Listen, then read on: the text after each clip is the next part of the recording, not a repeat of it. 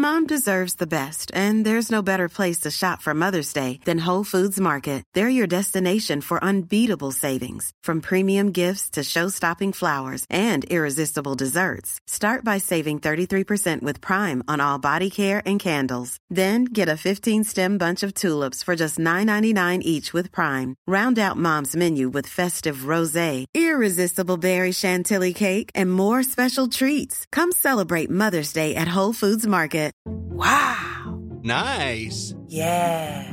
What you're hearing are the sounds of people everywhere putting on Bombas socks, underwear, and T-shirts made from absurdly soft materials that feel like plush clouds.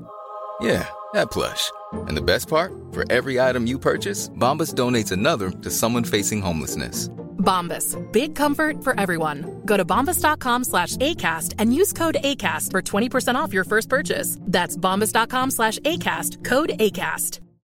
Life is full of what-ifs. Some awesome, like what if AI could fold your laundry? And some, well, less awesome, like what if you have unexpected medical costs? United Healthcare can help get you covered with Health Protector Guard fixed indemnity insurance plans. They supplement your primary plan to help you manage out-of-pocket costs. No deductibles, no enrollment periods, and especially no more what-ifs. Visit uh1.com to find the Health Protector Guard plan for you. Life is full of what-ifs. Some awesome, like what if AI could fold your laundry? And some, well, less awesome, like what if you have unexpected medical costs? United Healthcare can help get you covered with Health Protector Guard fixed indemnity insurance plans. They supplement your primary plan to help you manage out-of-pocket costs. No deductibles, no enrollment periods, and especially no more what-ifs. Visit uh1.com to find the Health Protector Guard plan for you.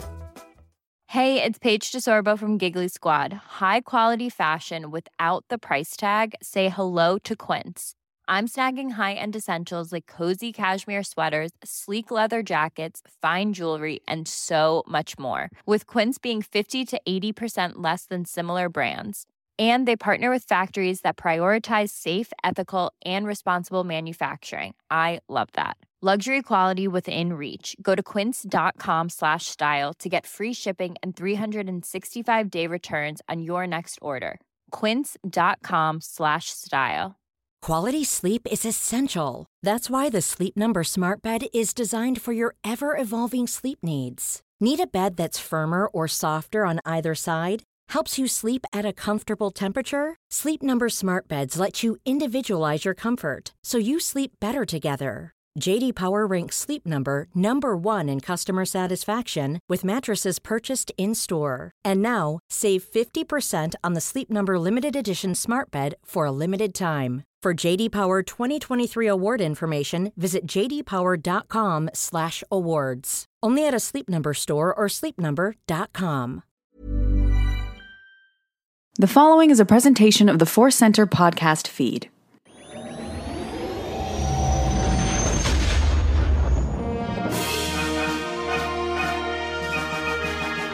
From the center of the galaxy, this is a Force Center podcast feed, which means I'm Ken Napzok. And it means I'm Joseph Scrimshaw. And we are here on the deck of our Superstar Destroyer in our fleet, the U-Wing of our Alphabet Squadron, the X-Wing, I guess, but we can't both sit in that. But we're here for Force Center. We can. It's cozy. And there's no reason I wouldn't share a cockpit with you. It'd be we great. can spoon in an X-Wing. We're here, and yes, so recently we said, hey, we're going to do that review of the book Alphabet Squadron, and we both finished it. We did our homework. It's a good book, great moments. We're going to review it. Hey, just not today. This episode is The Makers Speak. Lucas, Abrams, Filoni, and more. Joseph, we can't deny that the news explosion that we've always wanted arrived this week, and we have to deal with it. Yeah, for many months, with the exception of D23, it's been, well, news is a little light. Hey, Adidas made a shoe with one small Star Wars detail. And this is, just news after news, and all of it, when you compiled it, and then I was going through it, and I thought, like, title-wise, like, a lot of this is about the creators, old and new and yet to come. So that'll be really fun to kind of unite this big news dump. And then Alphabet Squadron, we're going to do a review this coming Thursday. We're going to bump our regular episode of Databank Brawl so we can spend a little bit of quality time with Alphabet Squadron because it's an exciting, interesting book. Yeah, really looking forward to that. Joseph and I got behind in our reading schedule, and that one kind of Black Spire went first for us. And then I got through it, and it was like, fun book, reminiscent of a lot of video games and legends novels in the past, so we're going to dive into that. But today, we're looking at the news, but we also want to remind you that today's podcast is brought to you by Audible. You get a free audiobook download and a 30-day free trial at audibletrial.com/4center. Over 180,000 titles to choose from for your iPhone, Android, Kindle, or MP3 player. Before we get to the news, we will do some Star Wars life adventures and some life adventures in general. Busy time for both of us, which is good, fun, work's being done. Have you time to have adventures? I have had a little bit of time to have adventures. You know what? Actually, no, I haven't. I made time to have adventures. There was a new download for Star Wars Battlefront 2. And here was the hardest thing about reading Alphabet Squadron. Is it just made me want to play the Starfighter Assault on Battlefront 2. Yeah. So, total honesty, this is a picture of my life. Like, I've got a lot of other non-Star Wars work to do, but I'm reading Alphabet Squadron, and I think, you know what, just to scratch the itch, I'll play Starfighter Assault for just a minute, and then I turn it on, and then there's an update. Yeah. And there's this cool new mode called Co-op. I don't know if you got to play that. Not yet. Yeah, so I lost a little bit of time to co-op. So it is online, and it's 4 players, but you're all on the same team. It's all prequel era, including the new Felucia map. Then basically you just have to run around getting control of different little zones on the map. And then a horde of AI characters are thrown at you. So if you don't play well, it can be challenging. Yeah. If you do play well and you got 3 other good teammates, it can just be this very cathartic slaughterfest. Ooh. I think I got up to 87 consecutive kills as Bosk. Yeah. Oh, wow. So you don't have to communicate with these folks, right? No. Okay. That always keeps me. It's like, it's 4 strangers on the, no, I'm done. I played one of those fighting games that got popular recently, and like, I couldn't turn off the talking to so I had some 13-year-old in Wisconsin yelling at me. Yeah. I'm like, I don't do that. So there's co-op. You can just play in your own bubble, but with other humans. That's right. Right. It's all just, you're communicating through the body language of your troopers. Love it. So yeah, that was a great fun. And then I had a big show this weekend, which was a lot of fun. Part of that, it happens at a place that is a theater and a game store and a cat rescue. So a lot of adventures. But a thing that we do every month at the show, at the top of it, is we recommend something that somebody should maybe buy from the game store. So every month, right before the show, I look around and go, is there anything new? And I saw a game that must have been out for a while, but I had no idea existed, which is a version of Operation, the board game Operation, with a picture of Rey from Jakku fixing BB-8's antenna. And I flip over the box, and it is normal Operation, but with BB-8. But it was just weird to me because I'm so used to Operation being about human organs. Like, is this Rey putting human organs into BB-8 with the Force? Is that what? That's a must purchase. Did you purchase it? I didn't purchase it yet. I just recommended it, but maybe I will. So yeah, some Star Wars and life adventures for me. How about you? Same thing in the terms of just being so wonderfully busy with some projects. Nothing giant, but I can't discuss them because people are working on these things. But so that kept me tied to a computer for a long time, and I would look at my PlayStation and think, and then I obviously I play a lot of that baseball game, but it's been a while since I got on Battlefront. It's been a while since I've streamed on Twitch, and I want to do both this week, so I'm hoping to carve out some time. But I saw the download happening, like it popped out. It was like new Battlefront 2, and I was like, danger. So I wish I'd taken a moment. Like you said, you got to make time for this stuff. It's very important to throw Dioxis at people. And that's about it. I finally, I was gifted from the fine folks at Sideshow that Obi-Wan Kenobi in the desert figure that they have, the 1/6 scale. And kind of a younger Alec Guinness face, yeah, right? Yeah, with the little Ewan, but mostly Alec Guinness, and he's got the Clone War gear in his backpack. I've never owned a Sideshow thing, so I took it out of the box. The packaging is so nice. I thought about just leaving the packaging, but it's like, I can't do that. And it's so impressive, so intricate, but I've spent the last 20 minutes before I left to come over here today figuring out which hands to put into Obi-Wan and trying to figure out how to get his very real backpack onto Obi-Wan. It isn't plastic. It's a real backpack, and you have to like slide the hands back like I'm in a suit store. Like, hey, sir, just put your arms back. And the backpack's uneven, and it's driving me crazy. And I got to undo the latches and put it on. The belts, everything's real. Letica Sideshow, this is what they do. They're high-end collectibles. This is why I haven't had one before. This is the exact... I've had this conversation before, but it's with parents in Minnesota getting their toddlers ready to go outside in the winter. Like, I'm trying to get their mittens on. I'm trying to clip them to their sleeves. I'm trying to get their backpacks on. I'm trying to zip up their Lunchables. And the standby for crotch humor, the display that you put the figures on is a little two-pronged thing. It cups. And it cups the crotch. And I had to find the right crotch height to cup Obi-Wan to stand him up. So that was my morning. That was my Star Wars adventures. Hello there, indeed. Yep. So Grace was like, "Don't come in here. Don't come in here." Weird things going on with Obi-Wan. You are a bold one. But there you go. So that's Star Wars Life Adventures. Yeah. We're going to dive into the news now. And this is the whole show. We got your questions at the end, but this is we're going to take our time with the news because those jokes that people put, can you believe this year, this week's already been 1 year, or those little, those kind of weird jokes. This Star Wars News Week, it seems like a lifetime. At the beginning of the week, it was revealed in a clip from the new book, which I'm holding in my hand, by the way. Did not purchase this. This was an extra copy laying around a work location, so I took it. The Ride of a Lifetime, Lessons Learned from 15 Years as CEO of the Walt Disney Company by Robert Iger. I grabbed it because I want to read the context. Not a lot of people reporting on this, but I haven't had a chance to even really read it yet.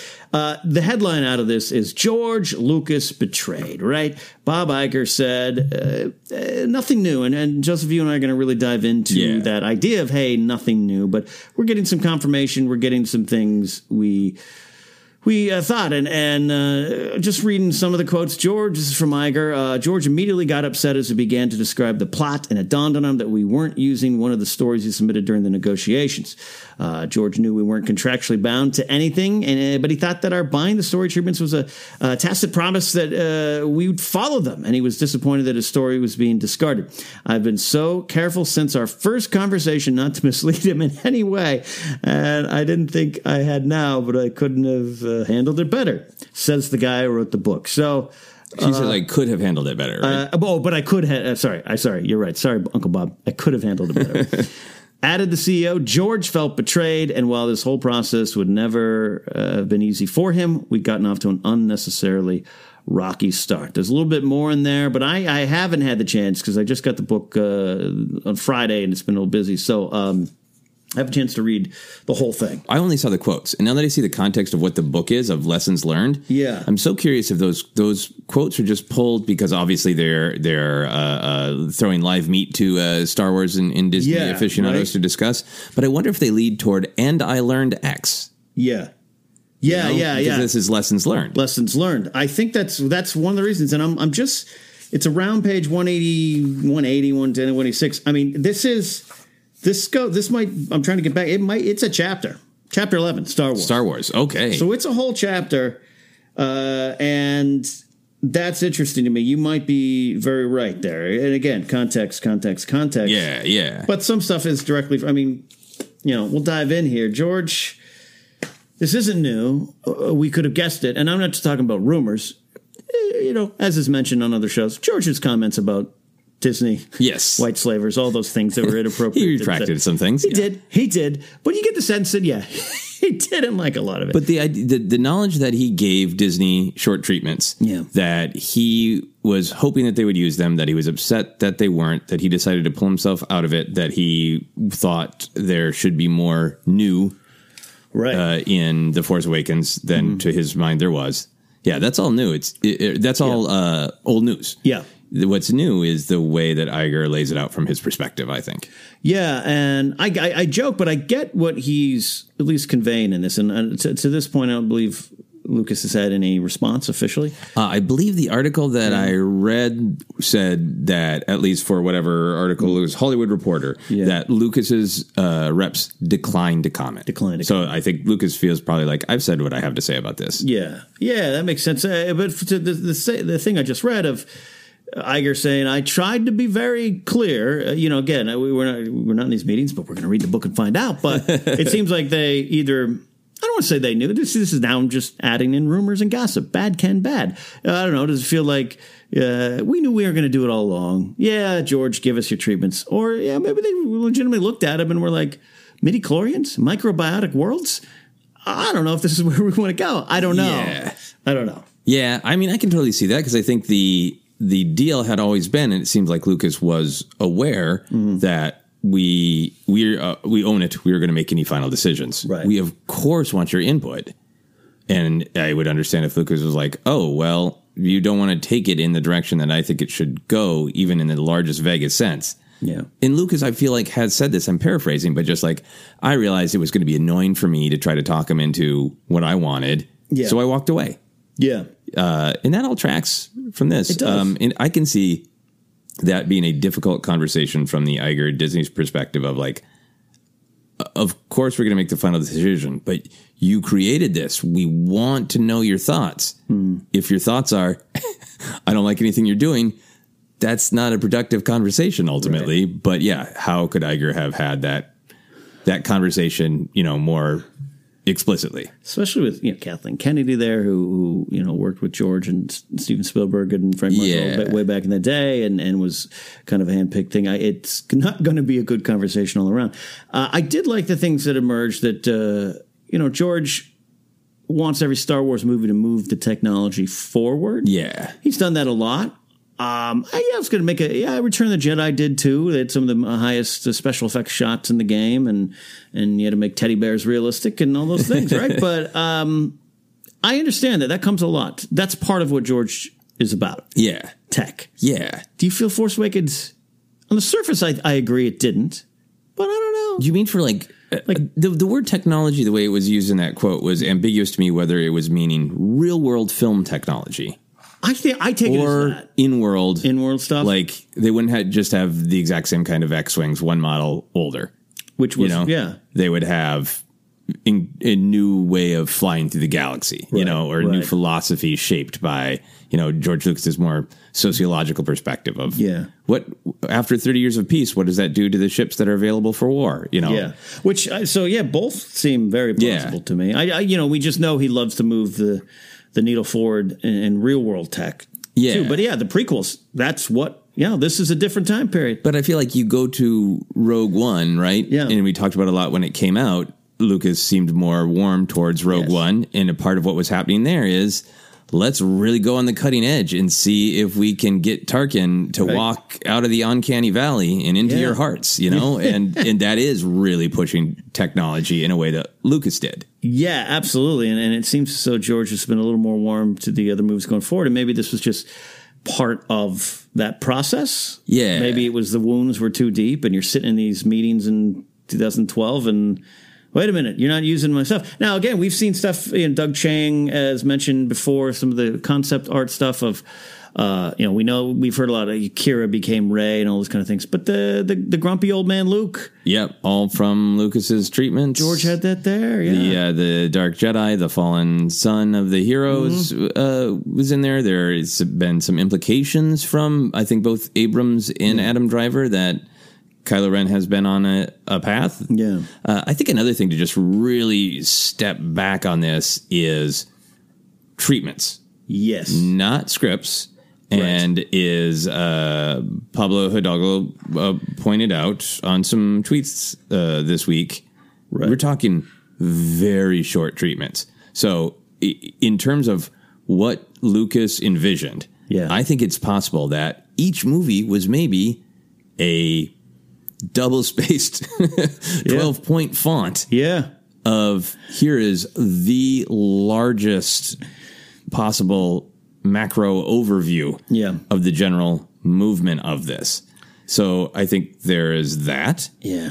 And then there's also just, as much as I admire George Lucas, I think one of the things you have to be honest about him is he changes his mind. Yeah. And he changes a little bit what he said in interviews. Go on YouTube and find all the different times that he said, no, Star Wars was always 9. No movies. No, it was always 12. Right. No, it was always just these 3. And then people didn't understand it. So I had to make the prequels. Like he's changed his mind about a lot of things. So there's also to me this really big question of he's come out and said, I wanted to tell the story of the Wills. I wanted to go into the microbiotic world, and go into this deeper level of having the movie take place inside the Force, maybe even. Was that actually in the treatments? Yeah. Or is that something that he's thought of since then? Like those are some of like the kind of key things we don't know as Star Wars fans and pontificators. Yeah. And I think it's good to keep in mind what we do know and what we don't know when we are forming opinions. And I want to go back to you are definitely right about Lucas didn't hide his disappointment. This is from Iger. There's nothing new. He said in each of the films in the original trilogy, it was important to him to present new worlds, new stories, new characters, and new technologies. In this one, he said there weren't enough visual or technical leaps forward. And Iger says he wasn't wrong, but he also wasn't appreciating the pressure we were under to give ardent fans a film that felt quintessentially Star Wars, which is interesting because it's almost as if Iger was saying, and I'm throwing some salt in this wound here, of going, yeah, you made the prequels. You did that in the prequels, and we got to fix it. We can't do that. Well, I think, honestly, that quote from Iger is the newest, most vital piece of information from this whole thing, is because Abrams has kind of talked around it. I'm saying, here's what the task I was given. And that's what gets the whole Abrams, hey, my attitude on Rise of Skywalker is F it. What should I do? The sky's the limit. I'm going to, look internal and be creative and auteurish about this. As opposed to clearly getting marching orders from the very tippy top of Disney to say, we want you to push the story forward, but we want it to feel like a return to the classic. Yeah, it felt quintessentially Star Wars. It has to do that. Quintessentially Star Wars. And what does that mean? And Kathleen Kennedy and J.J. Abrams talked about their key word, which was, what was it for Force Awakens? It was like, I can't remember right now, but like they had that idea of getting back to that sense of adventure and that sense of awe of A New Hope, I think. And I really think they succeeded. And like we had, we have got X-Wings and TIE Fighters. So where's our Y-Wings? Yeah, we had those silly little fan questions. But again, I love that you brought up that J.J. Abrams thing of, I watched 8 and realized I didn't have to make a Star Wars film. I mean, I do, but I can paraphrase it. But so a lot of that's there. And I don't know about you. Now, I have not met anyone who has told me I have read them, but I have met one or two people who have said, I've heard about them. And these are people within specifically Lucasfilm walls or work with Lucasfilm, do stuff for them, with them. And I've never heard it. But this one particular person basically said it was kind of crazy, bonkers.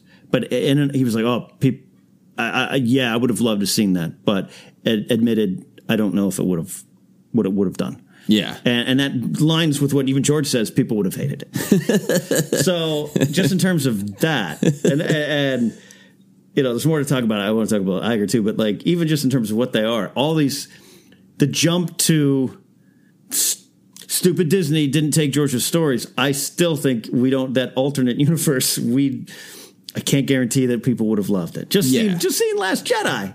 Yes. I definitely want to see these treatments someday. Yeah. I have gone through my own journey with the prequels of getting past the various baggage that I entered the films with and seeing entirely what Lucas's intent is. Whether or not, as we always say, whether or not it's executed perfectly, his intent is, I think, amazing, brilliant, enriches the original trilogy. It's just a beautiful tapestry of themes and storytelling.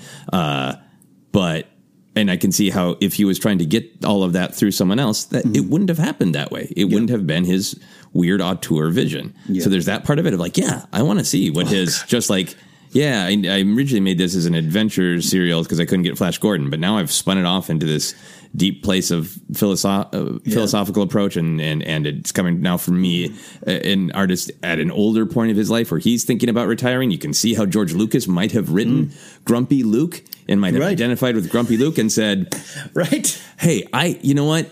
You hailed me as the hero. I tried to do a bunch of nice things for the galaxy, the prequels. Dude, it wasn't good enough for you. I screwed up, so I ran away and just said, I'm taking my lightsaber, my ball, and I'm going, like, so there's that element to it. Yeah. There's so much going on. But then I just want to really quickly have a check-in on history. Yeah. Because on the one hand, I can see the criticism of Disney decides to make sure that there's a lot familiar in The Force Awakens. Right, and a lot of criticism has come from that. Yeah. We've discussed it. We can discuss it more. It's a valid discussion. Mm-hmm. On the other hand, in terms of Disney just being like weird corporate monster who wants to make repetitive Star Wars, I think depending on when you were alive, you have to review the history of Star Wars. In my lifetime, I was cognizant before Return of the Jedi came out, in the gap between Empire and Return of the Jedi, and it can be lost to history. People hated the Ewoks. It was a sin that George Lucas committed. Boba Fett was the coolest guy ever, and you killed him with some Three Stooges slapstick. George Lucas, you bastard. Yeah. The special editions and the ire that George Lucas no longer understands what he created. We, the fans, do. And then you get to the prequels. I have a friend who made a T-shirt in, I want to think, mid-2000s that sold incredibly well, and it was the Star Wars logo that said, "Show me on the trilogy where George Lucas hurt you." And I think I remember that was you get to, if you're of a certain age, you get together with your geek friends. My friends Paul and Storm, who are musicians, have a whole song about how Lucas shouldn't have touched the. It's actually about Game of Thrones, but anyway. But there's a refrain in it about how like you should just let movies be created when they're created, and they're a mark of the time that they're created in. Otherwise, you get the special edition in the prequels, and look how that turned out. And like I've heard them perform that song in front of hundreds of screaming nerds who applaud and clap. Right. There was an agreed upon in the larger cultural sense, particularly for people who grew up with the original trilogy, that we, the fans, understood Star Wars, and George Lucas didn't. Right. Now, I realize that on Force Center, we've been lucky enough to get a lot of fans who grew up with the prequels, and they've shared with us their viewpoint, and I understand that a lot of people who grew up with the prequels have a different viewpoint. So I'm just kind of reminding from my era's perspective, it's not insane that Disney would look at decades of fans going, I love Star Wars, and I hate MFing George Lucas, being a normal statement and going, let's bring it back to what George created. Yeah. Let's bring it back to what those now 30 and 40-year-olds have been clamoring for decades. How can we make it our own, but bring it back to that? Yeah. And those are the ones spending a lot of the money and taking the next generation to the thing. Yeah, and deciding to, if they're going to train their kids to love Star Wars. Or not, Also true because, when this came out in the headline, the day it broke, I was poking through the story, obviously, and I just like, well, you know what? Hey, George, you sold it.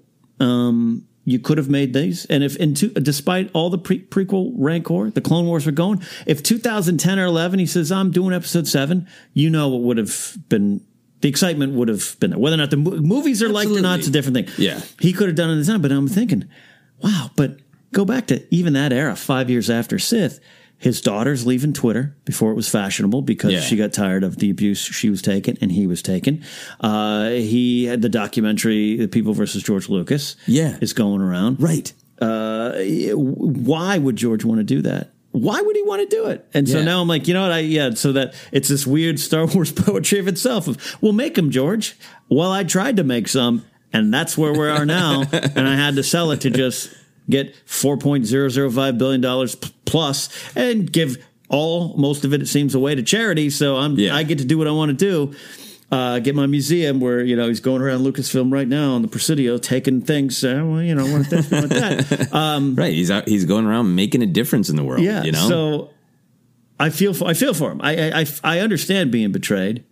I understand where it seems like a bit of a double cross. So I can't wait to read more. Full disclosure, I haven't read it all. Yeah. So, but at the same time, like I don't fall like.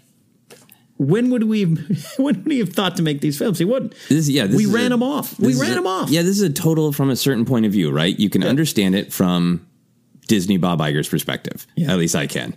And then you great points about just trying to see it from George Lucas's perspective of like, you created something worth at minimum $4 billion to Disney, right? Yeah. You created something that changed multiple facets of the world. Yeah. And then the attitude is, but you don't know what you're doing with it.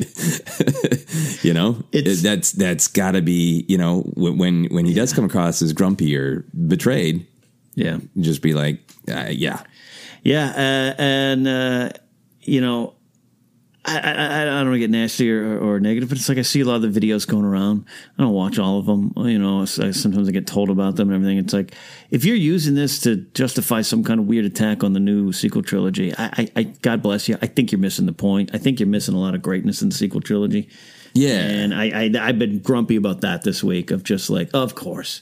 And it's easy to cast Uncle Bob with his non-tie wearing pristine suit and perfect hair. I've stood next to the guy and there was a around. I get it, but I get why he's the enemy, right? I understand that, but it just really, that was starting to rub me the wrong way. YouTube versus Bob Iger. Because, not even like Bob could take it. We didn't buy Twitter. It's kind of mean there. That was another quote, right? Yeah, something like that. But then it puts me in this weird spot where suddenly I find these videos are, not making, we all have our own power here to choose what we're going to do. But suddenly I find myself in an angry at George position. Like, why are you betrayed? George, sit down and shut up. And I'm like, that's not the Force Center way. It's not where I'm at with the prequels now or the storytelling in the Clone Wars. So it's just, it's part of the nastiness that's out there. But I just don't, there's so many layers to the story. You can't just make a video of, George was right. Yeah. He was right, but so were they. And to me, like the nuanced, and I guess honest way I feel is like, I would have loved to see George's films, but there would have been weird things that maybe worked, maybe didn't to me. Maybe the ire around it would be like, it's so sad that we have Mark Hamill and Harrison Ford and Carrie Fisher back. And from my perspective, with the cultural discussion, it's just the prequels redo conversation, right? There could have been some really rough things. Well, also I'm like, wow. Crazy auteur. This is Mark Hamill just doing a voiceover for a piece of floating cloth in a netherworld that represents a will. Like, who knows what absolute auteurish just bizarreness we might have got. It's all shot on a blue screen. Yeah, the whole movie on a blue screen. The whole movie on blue screen. And then on the other hand, like, because all of this brings up these debates about the sequel trilogy and about The Force Awakens, right? Right. And, maybe we can have a longer revisit this discussion again. Yeah. I think there's a ton new. There's a ton fresh. There's a ton that speaks to younger generations with their connection to Rey and Finn and Poe. And I think Kylo Ben speaks to me in a way that nothing else in Star Wars has ever spoken to me about unique pressures of, honestly, re-examined masculinity. Like, there's so much that is fresh and new. BB-8's a fresh new design. Like, there's a lot of that. And then with all of the debate, the one thing that I think is difficult to debate is Disney did real good with The Force Awakens. Yeah. Incredibly well reviewed, made a ton of money. So I think from Iger's perspective, if it's like, well, the real internal Star Wars bubble debates about whether it was too repetitive. Yeah. It made a lot of money. It got great reviews. You remember going back to 2015, the emotional punch of Chewie, we're home, and that having the double meaning of in the universe and in our real world. Yeah. They did what they set out to do, and it succeeded. Yeah. It's forgotten. Right? Sometimes. But 2015 was like 4 years ago, Ken. Another time, another era. And it's like, it's. I guess the other day, if you don't like what's going on currently, you're going to use this, not use this as I don't mean that in a bad sense, but you're just going to see this as reaffirming confirmation and reaffirming what you believe in your heart about the sequel trilogy. Or, if you're not, you're not. And this is another weird wrinkle in a story we're going to get one day in some other person's book. And you're so right. I hadn't thought about it in those terms of lessons learned, Yeah. Lessons learned probably means he admits to some kind of failures, Yeah. And already some of those quotes make me think about it. So Bob Iger just got more of my money because I'm going to pick up that book. I got to pick up that book. I mean, I can crank through it, let you borrow it too there. So that's that. And final note here, we always have this running joke, and where, you first used the term IgerCon came to, was our way of trying to get across this feeling of Uncle Bob wakes up, and if Uncle Bob wants to talk about Star Wars news, he does. Yeah. This is clearly his book. Now, it's still from Random House, which is Penguin, Del Rey, the whole Star Wars print there, the whole publisher's house there. Yeah. So it's theirs as well, but it's not necessarily Lucasfilm. So they got to get the sales going. This is the juiciest stuff. What do you feel, though?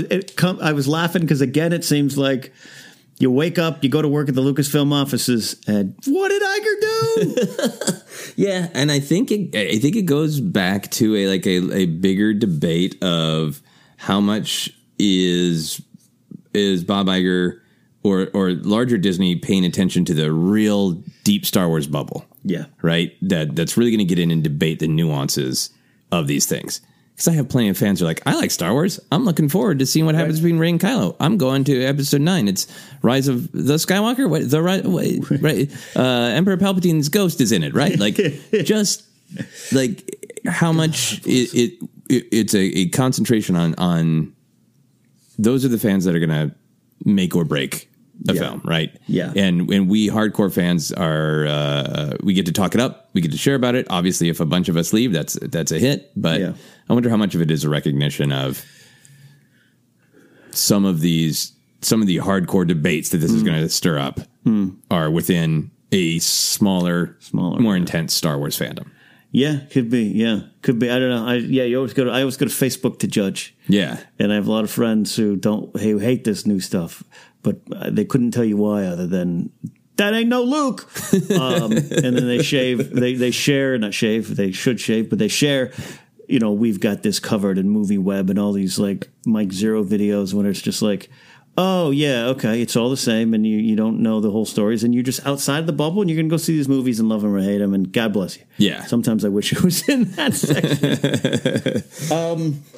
Any other final thoughts? We could do an entire episode on this. We easily could, but yeah, no, I think my last takeaway is just right on air promote or pitch to you that I think we should do an episode like re-examining what's new and what's the same in The Force Awakens.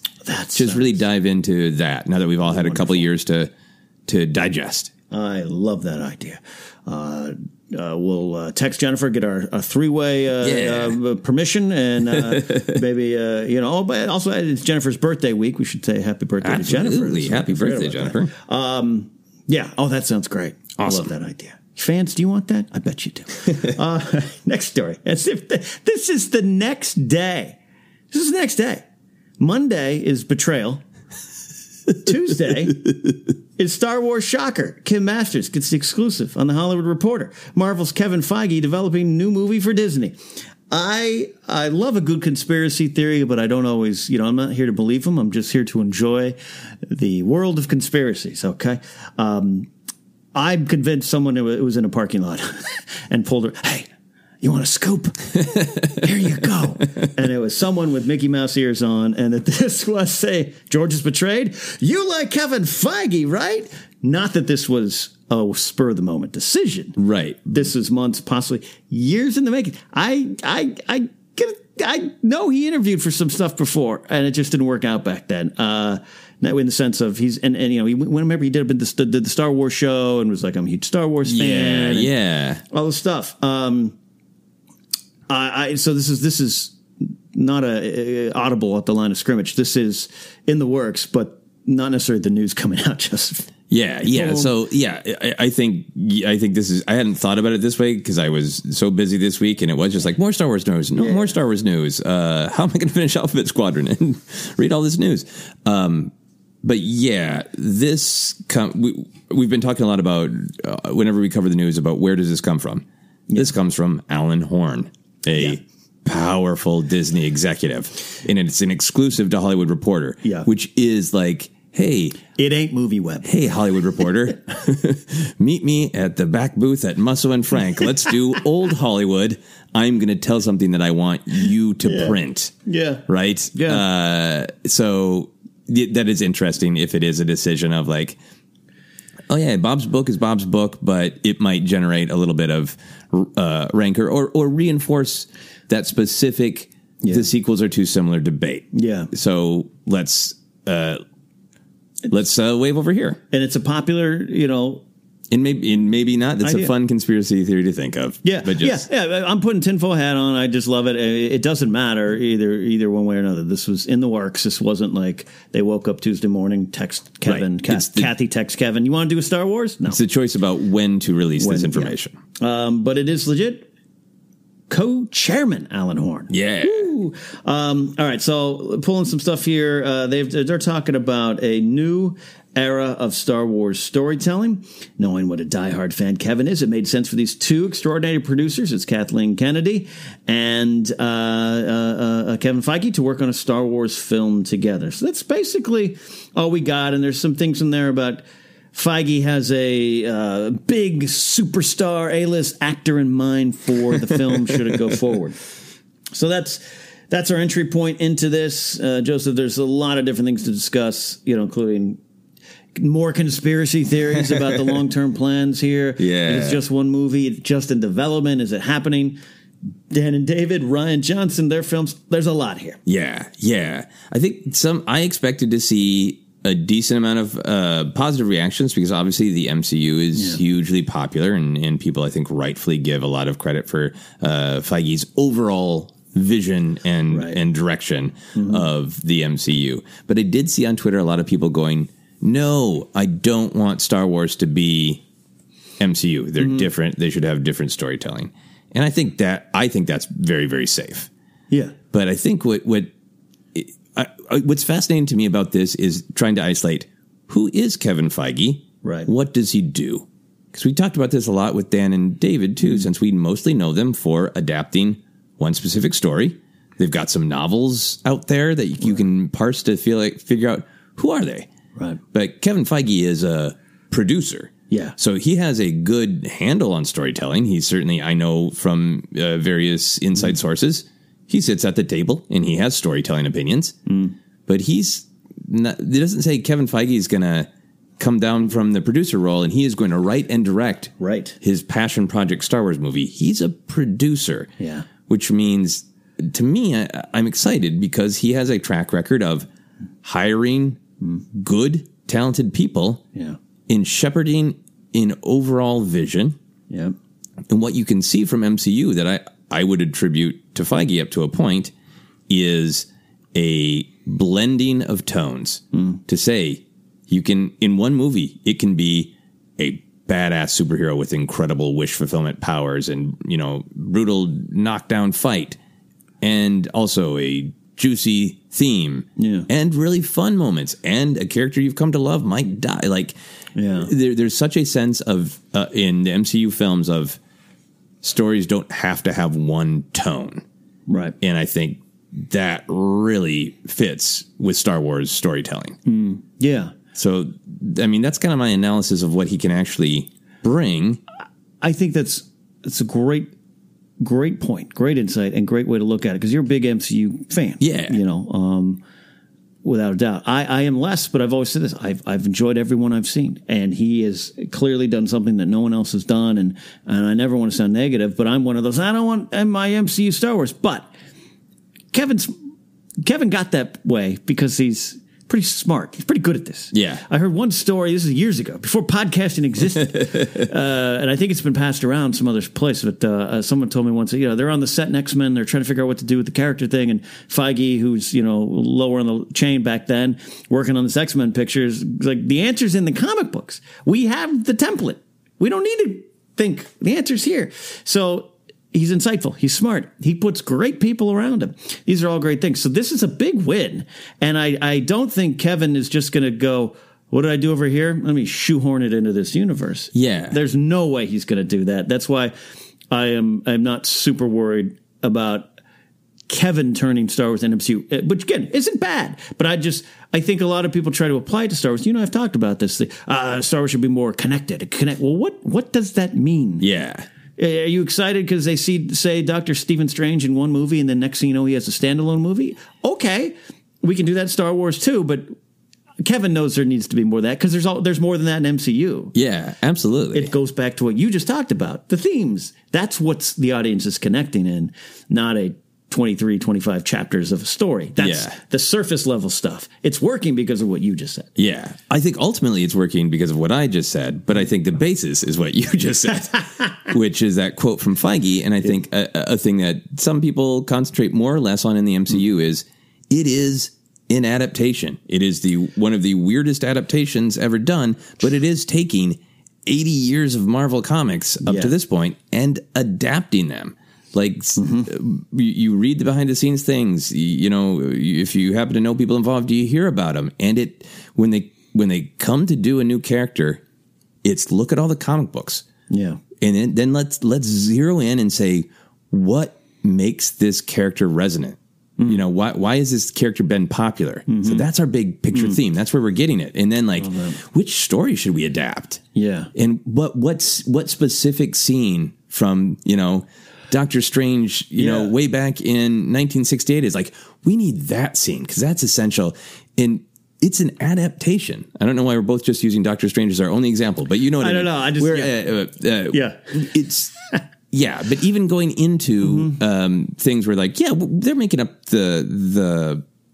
they've changed enough so they're not just, adapting the actual comic book, Infinity Stone Saga. There's a panel in the Infinity Stone Saga where Drax the Destroyer is watching Alf on TV. So it's not a direct adaptation. They left that out. That's a loss for a lot of people.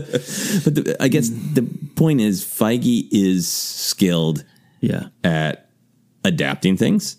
And also, to your point, the idea of what could happen next with Star Wars, Marvel has been telling a linear story adapted from the comic books. And that it's not that you mention Doctor Strange and then he shows up. Yeah. It's that the characters know each other and they interact. And Captain America doesn't become Captain America until he has a fight with Iron Man and he bonds with Black Widow and he bonds with Falcon over their military service and until he becomes a leader of the Avengers and questions his leadership. Like all of those things in comic book movies used to just be Captain America punches the Red Skull and questions himself a little bit, but it's not that character.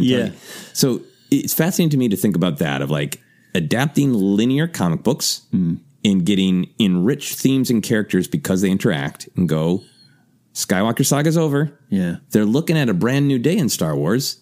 Yeah. If you buy into the theory that Feige is not just there for a movie like they're saying, but to shape something that's going to be connected, how would it be connected? Yeah. Yeah. And that makes me hopeful for what could happen, which is one of the next talking points of what do we think this might mean. But yeah, and that's why I'm glad we're focused on this discussion because I could very easily be like, and some people have asked me this weekend, can run it up to me with all the excitement. I was at a Schmodown taping and some competitor, dude, I gotta ask you, what do you think about Kevin Feige? And I can tell that they're over the moon. And I don't want to say I'm not over the moon because all the reasons I just said, this guy has earned his shot to go play in the playground that he loves, Star Wars. It's a great business. I mean, I'm all on board, but I don't want to be like, I personally haven't taken that deep dive and connected to MCU like others have, so I'm going to crap on this. I didn't want to, there's a balance, but I'm glad we had a discussion because now I feel even less worried because it's just smart to bring this guy in and he's smart. He's not going to be You know, he Boba Fett walks in a bar, says, hi, Dengar, and then Dengar goes and have a movie. That's not what this is about. It's not about that cheap connectivity, and I have to think he knows what he built with MCU. And when I say that he built by hiring a ton of people to help him build it, right? Marcus and McFeely, the screenwriters, cannot possibly, their praises to me can't possibly be sung enough for their contribution. So, like, he's a grand master. He is a producer. He's a producer. Catherine Kennedy, producers. That's what they do. So to think what he goes, I know what I helped build with MCU. Right. How do I adapt Star Wars? Yeah. How do I adapt, what people love about it and bring it, make it feel connected in a way that's enriching, but also addresses the, I think, challenge of the next era of Star Wars. Oh, yeah. Which is that so many people told me they didn't see Solo because they didn't think it was necessary. Right. Because all of our binge watching, all of our MCU interconnected, everything has taught people narrative forward movement. Yeah. And how does it add to the big picture story? Yeah. So how could Star Wars do that without just going, we're going to reboot and we're going to tell, not reboot, I shouldn't use that word. Yeah. The Skywalker saga is over. We're going to jump 10,000 years in the past, or we're going to jump over to another galaxy and we're starting from scratch. Right. Can we do a linear story? Would that be interesting? Or if 3 different people are working on trilogies that are going to be trilogies. That's cool. I want a trilogy. I want a trilogy. I don't know what it is, but I want one for lunch. If it is like 2022, this chapter 1 of this trilogy comes out, then the next year, how could those be connected in a way that is artistically sound, but also business wise? Yeah. Gives everyone that feeling that none of these are just a side adventure. Yeah. But all of them are necessary. Exactly. And talking about Ryan and his trilogy, that some of the comments he's already said of just like trying to figure out what Star Wars is without Star Wars, in a sense. It's crazy to me. I can't imagine. And Feige's a good person to try to envision that. But it's so funny because what do you hear out there too when you talk, new era Star Wars storytelling? Oh, maybe they'll do Old Republic. Oh, well, okay. I mean, and I want some of that stuff, but like that seems to be. I don't know if you can get off the Skywalker saga is weird to me because I get it, but like to me it's all the same. It's like that's the universe. We bought a ticket to watch the Skywalkers, and so the challenge we were discussing here is what is it without them? You cite Solo, even Rogue One. I think a little better connection, but I don't. When I hear, long story short, when I hear Old Republic, I'm like, that doesn't seem to be the answer of what's new. Yeah, it's like somewhere else, because Old Republic ties to Jedi and Sith, which leads to the same line. Where to me, new is like, and I don't know if I want this, but new is we're going to that weird planet with the birds, and we're going to be riding the tide. Right. Yeah. Like, that's new. Yes. There's the unknown regions actually do lead to beyond them is another galaxy. Right. Can you make all of the trappings and the philosophy of the characters and the sociology and the identity of the characters so kind of new and different, but still kind of tell some of those core morality tale, how to be a 12-year-old. That's not quite how it's supposed to be phrased, but, coming of age stories in a new context for a new generation, and kind of embrace the spirit of Star Wars that, these are old tales. If you believe in the term monomyths, these are monomyths. And is the next chapter of Star Wars just retelling some of those tales truly for a new generation? And it's, again, we're so upset. I mean, I'm looking ahead. Again, this so much better than I do. Looking ahead to Phase 4. To me, it's a big challenge for Marvel. I think it's a money-making machine right now, without a doubt. But like, all right, now we're past... Some of the people we know are passing on, leaving, or contractually done, whatever. Yeah. We're going to different regions, and this is no longer, Robert Downey Jr. captured in a cave, and so it's a big challenge over there too. Yeah. That Star Wars is facing as well. Yeah. And this might be the guy to do it because he might have some insight of how they're already doing it. And this is all of us pontificating off of this article that says he's working on one movie. One movie. So it could also just be like he's had, just like Jon Favreau is like, I came up with this in my dorm room in college. Hey, let me produce it. I know this actor. I want to play this character. I'm going to hire some great writers and some great directors. We're going to sit down together and we're going to break the story and I'm going to produce it. And then I'll be, thanks for my Star Wars movie. Bye. Which is another direction that they could go. They could go back to almost like, James Bond in its prime made a movie every 2 years. Yeah. And it was a James Bond movie and you kind of knew what you're going to get. Yeah. Like, would they ever entertain that of like every 2 years you're going to get a Star Wars? Yeah. And it's going to jump around. It's going to be totally different creators taking a crack. It's not, is it possible they would move away from the trilogy? Is that what would make it fresh? Yeah. It's so funny because I think we should touch a little bit on the hot take conspiracies on what this is about.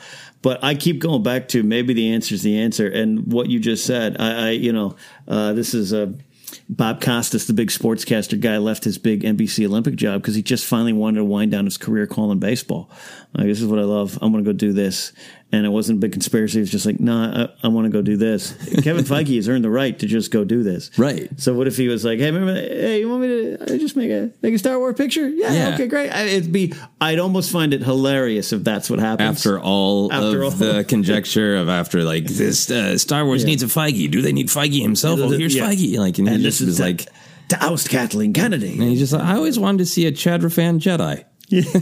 That's it. The Joseph Scrimshaw story. That's very true. Final note on that. Yes, touched a little bit. I understand completely how you would look at this and go, maybe they're grooming him, not in a malicious way. Maybe Kathleen Kennedy's like, oh, he wants to do it. Good choice. I might leave in a year or two, get through the Skywalker saga, and I'm Bolton or whatever, or focusing on Lucasfilm projects at large, and he gets Star Wars. I understand all of that. All that makes sense on paper, especially with a Kevin Feige. Exactly what you said. We need a Feige. Get Feige. Okay. Do you have any thoughts? Do you want that? What do you think? Yeah, I can see that they've started with down the road of the Rian Johnson trilogy, right? Mm-hmm. They've started down the road of the Dan and Dave trilogy. They're exploring Disney Plus for what they can tell there. But I could see them just saying, hey, Feige, you want to do a movie? And also, we're trying to piece this all together of like, how do we make it feel? How do we move forward with these trilogies, but make them feel connected and give people that sense that they're on a journey and that that's what's also really successful at MCU is some people think they feel the same, but they can be just really different, but you still feel like you're seeing a chapter of this big story. And maybe they're just going to him going like, hey, with the pieces we already have, the plates are already spinning. What's your advice on how we could, create that feeling in the audience that every single one of these is connected and matters. And it's not necessarily about, that we're going to introduce a bounty hunter in Dan and Dave's Old Republic trilogy. And then their great granddaughter is going to show up in Rian Johnson's, like, not that surface level. Yeah. But that emotional level of connectedness. That emotional canon connection we like around here. Yeah, so we'll see. Time will tell, children. Time will tell. Yeah. Is this a conspiracy theory to oust Kathleen Kennedy? Stay tuned. I also think that she controls her destiny more than some people give her credit. Yeah, and she's got a good contract. And she's got a good contract. She'll be all right, regardless. All right. We're going to move on with that into hour 2 of our news breakfast. And I think this is almost like the very next day. It was crazy. We got this, and I'm reading from StarWars.com, which is the first place I go for news, because if Anthony and Andy are delivering it, I count it as real. This is, though, a written story. They released that Deborah Chow will be directing Obi-Wan Kenobi, the series. It looks like all the episodes, she's got the helm.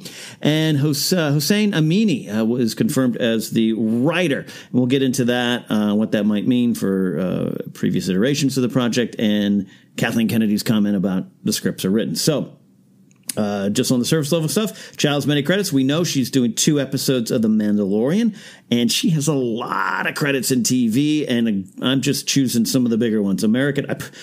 Better Call Saul. On my notes, I wrote American Cards, probably thinking of credit cards at the time. American Gods. House of American Gods.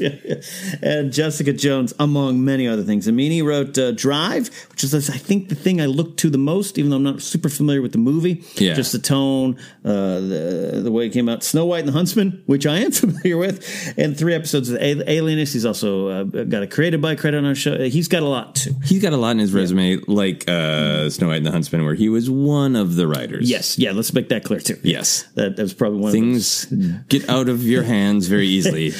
Was that in one of those 23 screenwriter movies? It might have been. Yeah. So anyways, that's what we got up top. The Kenobi series, we know it's going to start shooting relatively soon, and exciting stuff for a lot of different reasons. Yes. Joseph, take a dive into Kenobi. Yeah. Deborah Chow at the helm. I am really excited about Deborah Chow and about Hossein Amini looking a little bit deeper in their credits. Another credit that Deborah Chow has recently, because a lot of her recent stuff is television shows. Another one is Fear the Walking Dead, which is a show that I watch. I think what unites these things that she has directed is a lot of them have kind of big, beautiful visuals. Certainly Better Call Saul kind of has that Breaking Bad, Better Call Saul house style, where I think directors probably get to come in and go, how am I going to create these, vistas that just make you, it pulls emotion out of you just by the way an office is framed or the way a landscape is framed, right? Fear the Walking Dead, I feel, is very much the same way. It's a very, it's always got a kind of like slow beat tone to it, even when lots of zombies are advancing. And Jessica Jones obviously has a look to it too. What I'm driving towards is almost all of these shows have distinct, strong visual styles, which tells me she's going to be great at creating or capturing a very specific style. Almost all of these shows feature characters who can be very minimal in what they say, and a lot of it is about the interiority of the characters. A lot of it is, here's a long shot of Jessica Jones drinking. What is she feeling? Here is a long shot of one of our survivors from Fear the Walking Dead debating whether they're going to let that zombie eat them because they're just done with life. Better Call Saul, obviously, no reason to go on and on about that. We all know kind of how deep and complex that writing is, and therefore the talent of the director to make it clear what characters are feeling in complex, stories. So all of that speaks really well to me of telling a story of a conflicted Jedi in the desert, trying to decide whether to stay or go and find what is his responsibility, what is his place in the galaxy. What is that chapter? Lucasfilm President Kathleen Kennedy said, we really wanted to select a director who's able to explore both the quiet determination and rich mystique of Obi-Wan in a way that folds seamlessly into the Star Wars saga. Beautiful. That lines up. That's what, we joke about Obi-Wan in the desert. Yeah, we might get some shots at a campground. Well, yeah, I think so. I mean, I think this has got to be, obviously I think it's going to be a Star Wars, adventure with adventure and lightsabers and stuff. But I think a lot of it does have to deal with, how does he feel about the choices he made? How does he feel about Anakin's fall? How does he feel about the fall of the Jedi? And what is he going to do about it? Absolutely. I mean, we've gone in depth about it here. We're going to get really deep in Obi-Wan as time goes on. This is your number one character. This is definitely top 5 for me. And it's and I I've had a lot of conversations off air too, but on air too. But like, why would we want this? This is creatively bankrupt. It's like, man, every frame could be what this character we know and love is going through. Why would you not want to? You gotta hear it. I've had so many conversations of calm down, and this lines up, and I think it's interesting. I don't know. What do we know officially the episode order number? I don't know if it's 8. I know there were some rumors 6, 8, 10. I don't know, but it's around that. Yeah. That's a lot for a director to do all the episodes. We see for a giant scale show like Game of Thrones, there's a reason they roughly keep 1 or 2 directors, doing 1 or 2 episodes. Mandalorian, same way. She's doing 2. So this is great. This is going to be her series to shepherd. Yeah. I mean, I think it makes sense that, from all the scuttlebutt that we've heard, that the Obi-Wan movie was pretty close to ready to go, right? If that's true, that supports that Kathleen Kennedy saying it's written. And I wonder if there is just a little bit of like, well, yeah, no, we reorganized it. Yeah. So it fits into being an episodic story, but we're just going to go shoot it like a movie. Yeah. And that makes sense then to have one director, if that even is like, okay, well, we got the scenes for the entire show. Yeah. These are the scenes that happen on Tatooine. We go to wherever we're going to go on location or, not on location, however they do it. And you shoot all the Tatooine scenes, the ones from episode 1, the ones from episode 8, the ones from episode 3. And that to me makes sense of like, you cut it like a television show, but you direct it like a movie. It totally makes sense. And yeah, as far as the writing, so Hossein Amini comes in, and absolutely, it seems like they had it around. I wonder. And again, I would put a lot of my personal money, I don't have a lot left, on the fact that what we had heard was true about screenwriter coming in. I had heard specifically it was an Australian guy who had already completed the movie, and it was everything's done, everything. So yeah, you can't turn that into just chop it up at page 12. We got an episode. You have to have someone, and he's got not just screenwriting, screenplays. He's got teleplay experience, working on shows, so he knows. Let's give you 6 episodes, and you can't just final draft, go into final draft and do a different red letter version. Here's how to break it out into the beats and make sure each episode still has an arc. Totally makes sense that they bring in a writer, and it just seems like it was already done. That's Kathleen Kennedy wouldn't say that. Yeah, if he hadn't already been on board, but it's the series will be written by is how it's phrased. Yeah, which who knows about that? But I did.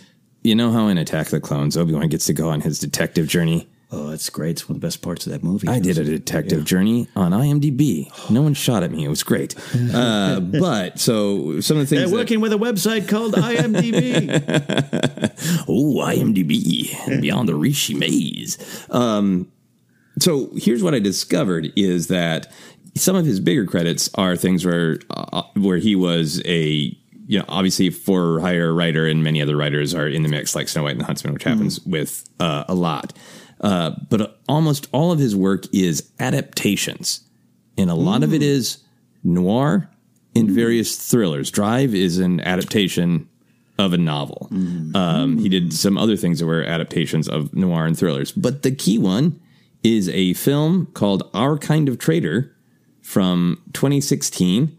Where Hossein Amini is the sole writer. It is an adaptation of a John Le Carré. I don't know how to say that person's name. That famous writer's name, I don't know how to say. But famous spy writer is an adaptation of that novel, starring Ewan McGregor from 2016. So interesting. It seems very much to me like not only is this the wheelhouse of this writer is I'm good at doing adaptations. I gravitate towards noir, thriller, spy, which is, again, you can have action, but it is also so many spy stories are about main characters facing their interiority, facing, do I want to be doing this? What is at stake? Am I losing a part of my soul by making the choices that I'm making? But I'm just one cog in the machine, but my choices can make nations fall. Right. That kind of stuff. Well, it's like when you think Noah, what do you think? You think she walked into my office. It was a cold night. Right. You were inside the character's heads, just on a simple level. Yeah, absolutely. And then just interesting to me, the fact that he made this with Ewan McGregor. So is this an Ewan McGregor hire? Is this... him saying like, great, I like this. Hey, these are the rough ideas Lucasfilm has. Great. Right. Here's a guy I just worked with. I had a great time with him. Let's do it. And it all lines up. It's not just he's good at everything you're just talking about all lines up with this character of Obi-Wan. Yeah, it's exciting to me. It's kind of like with looking at Cassian Andor, and you had said, I want someone from the Americans, and they got someone from the Americans. That stuff worked out. That's how it works. Finds people in their wheelhouses, and it's exciting. I mean, right now it'd be hard to make Joseph and I not excited for Kenobi, but this just that fire's burning. Yeah. And since it is something that we discuss and that the world discuss, also this is for people who are wanting more diversity behind the camera. It's also great for that, obviously. So big grab there. Absolutely. And same with The Mandalorian, too. So we'll see what else comes out of that with directors, writers, and behind the camera people. We got toys, though, now. That's my story? Yeah, it is. Wow. Whew, take a deep breath. We're almost there. This was the... Oh, wait, no. I'm skipping. I am skipping. See, that's why I thought I was confused for a second. So much news. I was skipping. We're going to go down to this next story is the Empire Magazine cover photos. And this is, we're getting close. We're getting to that time. I'm sensing trailers soon. I'm sensing halftime at a football contest. We got a lot of things going. But... And there's so much news this week. We may miss a promotional poster that was released. There's there's a promotional photo release. They just released a snippet of the upcoming Resistance Reborn book. Right. We'll get to it. We'll get to that. Close-ups on Rey's rebuilt lightsaber. But the Empire Magazine article had a photo of Kylo Ren. Already been turned into a meme by a lot of people, including our friend Brian Ward, surfing. He did the surfing one of Kylo on looks like a hangar bay, a lot of stormtroopers around, almost looks like a big gush of wind. Could it be the Force, a big Force push from someone or an explosion? We don't know. That's there. We also got a shot of the Knights of Ren in line, really close up, ready for action. And then, of course, the covers themselves, Rey and Kylo back to back, Kylo with the mask on, lot there. So we'll start with the pictures, Joseph, but there's two quotes we're going to dive into from Chris Terrio and J.J. Abrams in a second, but just the initial reaction. Photos. Yeah. Photos. Photos are fun and exciting. I don't know if the focus on Kylo, Rey, Knights of Ren in promotional stuff is because it's truly, truly the spine of the movie. I think obviously they're kind of the main characters, in my opinion, of the sequel trilogy. So, yeah. Or it does just seem like so far Abrams is successfully keeping a little bit more of a lock on. Yeah. We're not going to show you all sorts of different snippets so you can put things together. So, the main thing I think of is like, I kind of like that. This sounds so weird. I kind of like that there's nothing too new in these images. Yeah. That it is, just keeps Kylo with that shattered helmet keeps getting me excited to truly see the story of that shattered helmet. Rey still, I really warmed up to Rey having the hero's blade and the symbolism of that instead of building a new thing. And just when I see those, it just feels classic Star Wars. Yeah. The force of light and the force of darkness are going to clash. Are they going to come together? And here's what it's about. Plus, but this is, you like those Knights of Ren characters, apparently? Here's a shot of them. Yeah. Yeah. So that's what I think about the photos is it's just getting me excited for kind of the classic journey. I like what you said about it. It is really nothing new, and it's just focusing a little bit more on the Knights of Ren. The Kylo Ren shot, I looked at it, and I, for a moment, thought, is it Force Awakens? I can't remember. Is this a new photo? Oh, it is a new photo. And I love that. I say that, like, oh, cool, connective thread. And also, I think Force Awakens and Last Jedi, different DPs, I still think the look's very similar. Like, it's not too different. Empire Strikes Back is kind of radically different from New Hope. Yeah. That's part of the reason the movie is heralded by so many people. It has a different look. So I do like the photos. And the Knights of Ren, I love being a little glib on the Knights of Ren, but I'm excited too. I saw some tweets going around, some of the figures released, and they don't have names. And someone tweeted Pablo, and one of your less grumpier moments said, no, they have names. We just, we're very far out when we make decisions on toys. We're not revealing the names. It couldn't be revealed, basically. Oh, so nice. That's cool that we're going to have Ted, Dave, and Carl coming around. All the other solo children that Han and Leia had and hid from us all. Yeah, but I like where we're at now. So that's the pictures. Yeah. But there was some juicy stuff. Oh, so juicy. Juicy quote. I'm just going to read. We'll start with the Chris Terrio one, huh? Yeah. I'm just going to read the quote, and then we're going to go in. All right? All right. Let's hear from Chris Terrio, co-writer of Rise of Skywalker. Some of the most interesting scenes in The Last Jedi are the conversations between Rey and Ren, he said, noting the different side of Ben Solo that Rey is able to tap into. We've tried to pick up that complicated relationship that really has been present ever since the interrogation in Episode 7. When Ren takes off his mask, there's a nakedness about him with Rey that he doesn't express to anyone else. Ryan developed that in fascinating ways, and we've been able to develop it even further. All right. Yeah. Take that as you will. Is he saying that there's the only good scenes in The Last Jedi are these? I'm sure there's videos out there saying that.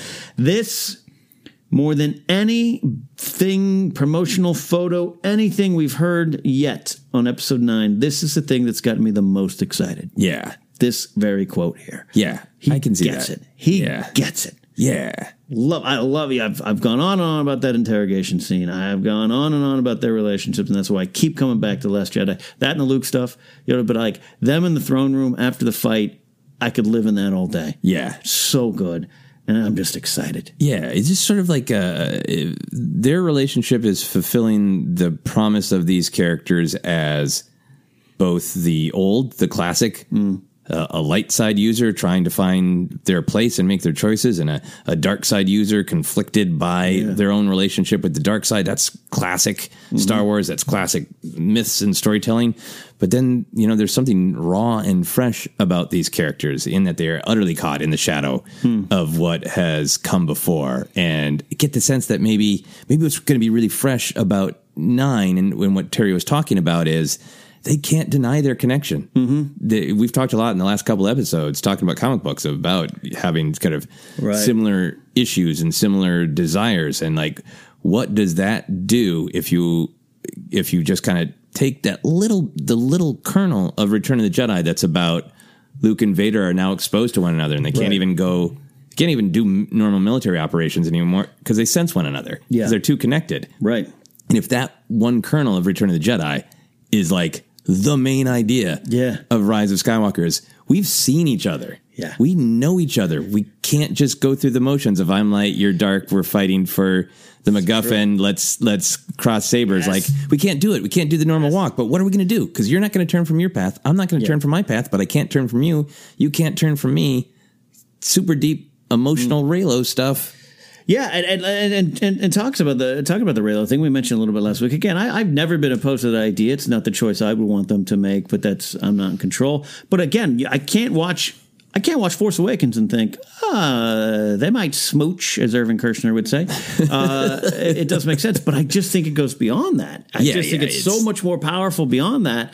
Like you just said, like it cannot be. And even at the end of Last Jedi, she closes that door on the Falcon, and he's cut adrift in the world. And it's not cut adrift in the world to me, I am supreme leader. It is, I don't have any friends anymore. Like, that's the person that knew me, but also that's the person that knows me. Yeah. And that's a weapon she has now. And it's powerful, and she's drawing strength from all the things I rejected. She's on my dad's ship with my mom. My uncle just made a fool of me, and my father's dice are disappearing in my hand. Yeah. And that's what she is drawing strength from. All the stuff that I rejected. All the stuff that could have been mine. Yeah. Could have been a contender. So it's all just wonderful and meaty, and I don't have any specific predictions out of this. I read this, I'm like, oh man, they've been tracking this. They've been tracking this, Yeah. This is and Ryan just gave a wonderful next chapter, and they're building on that very clearly. Yeah. And that's just exciting. Yeah, I'm so excited for it. Carl and Bob and Ted Wren. They're exciting too. So is this.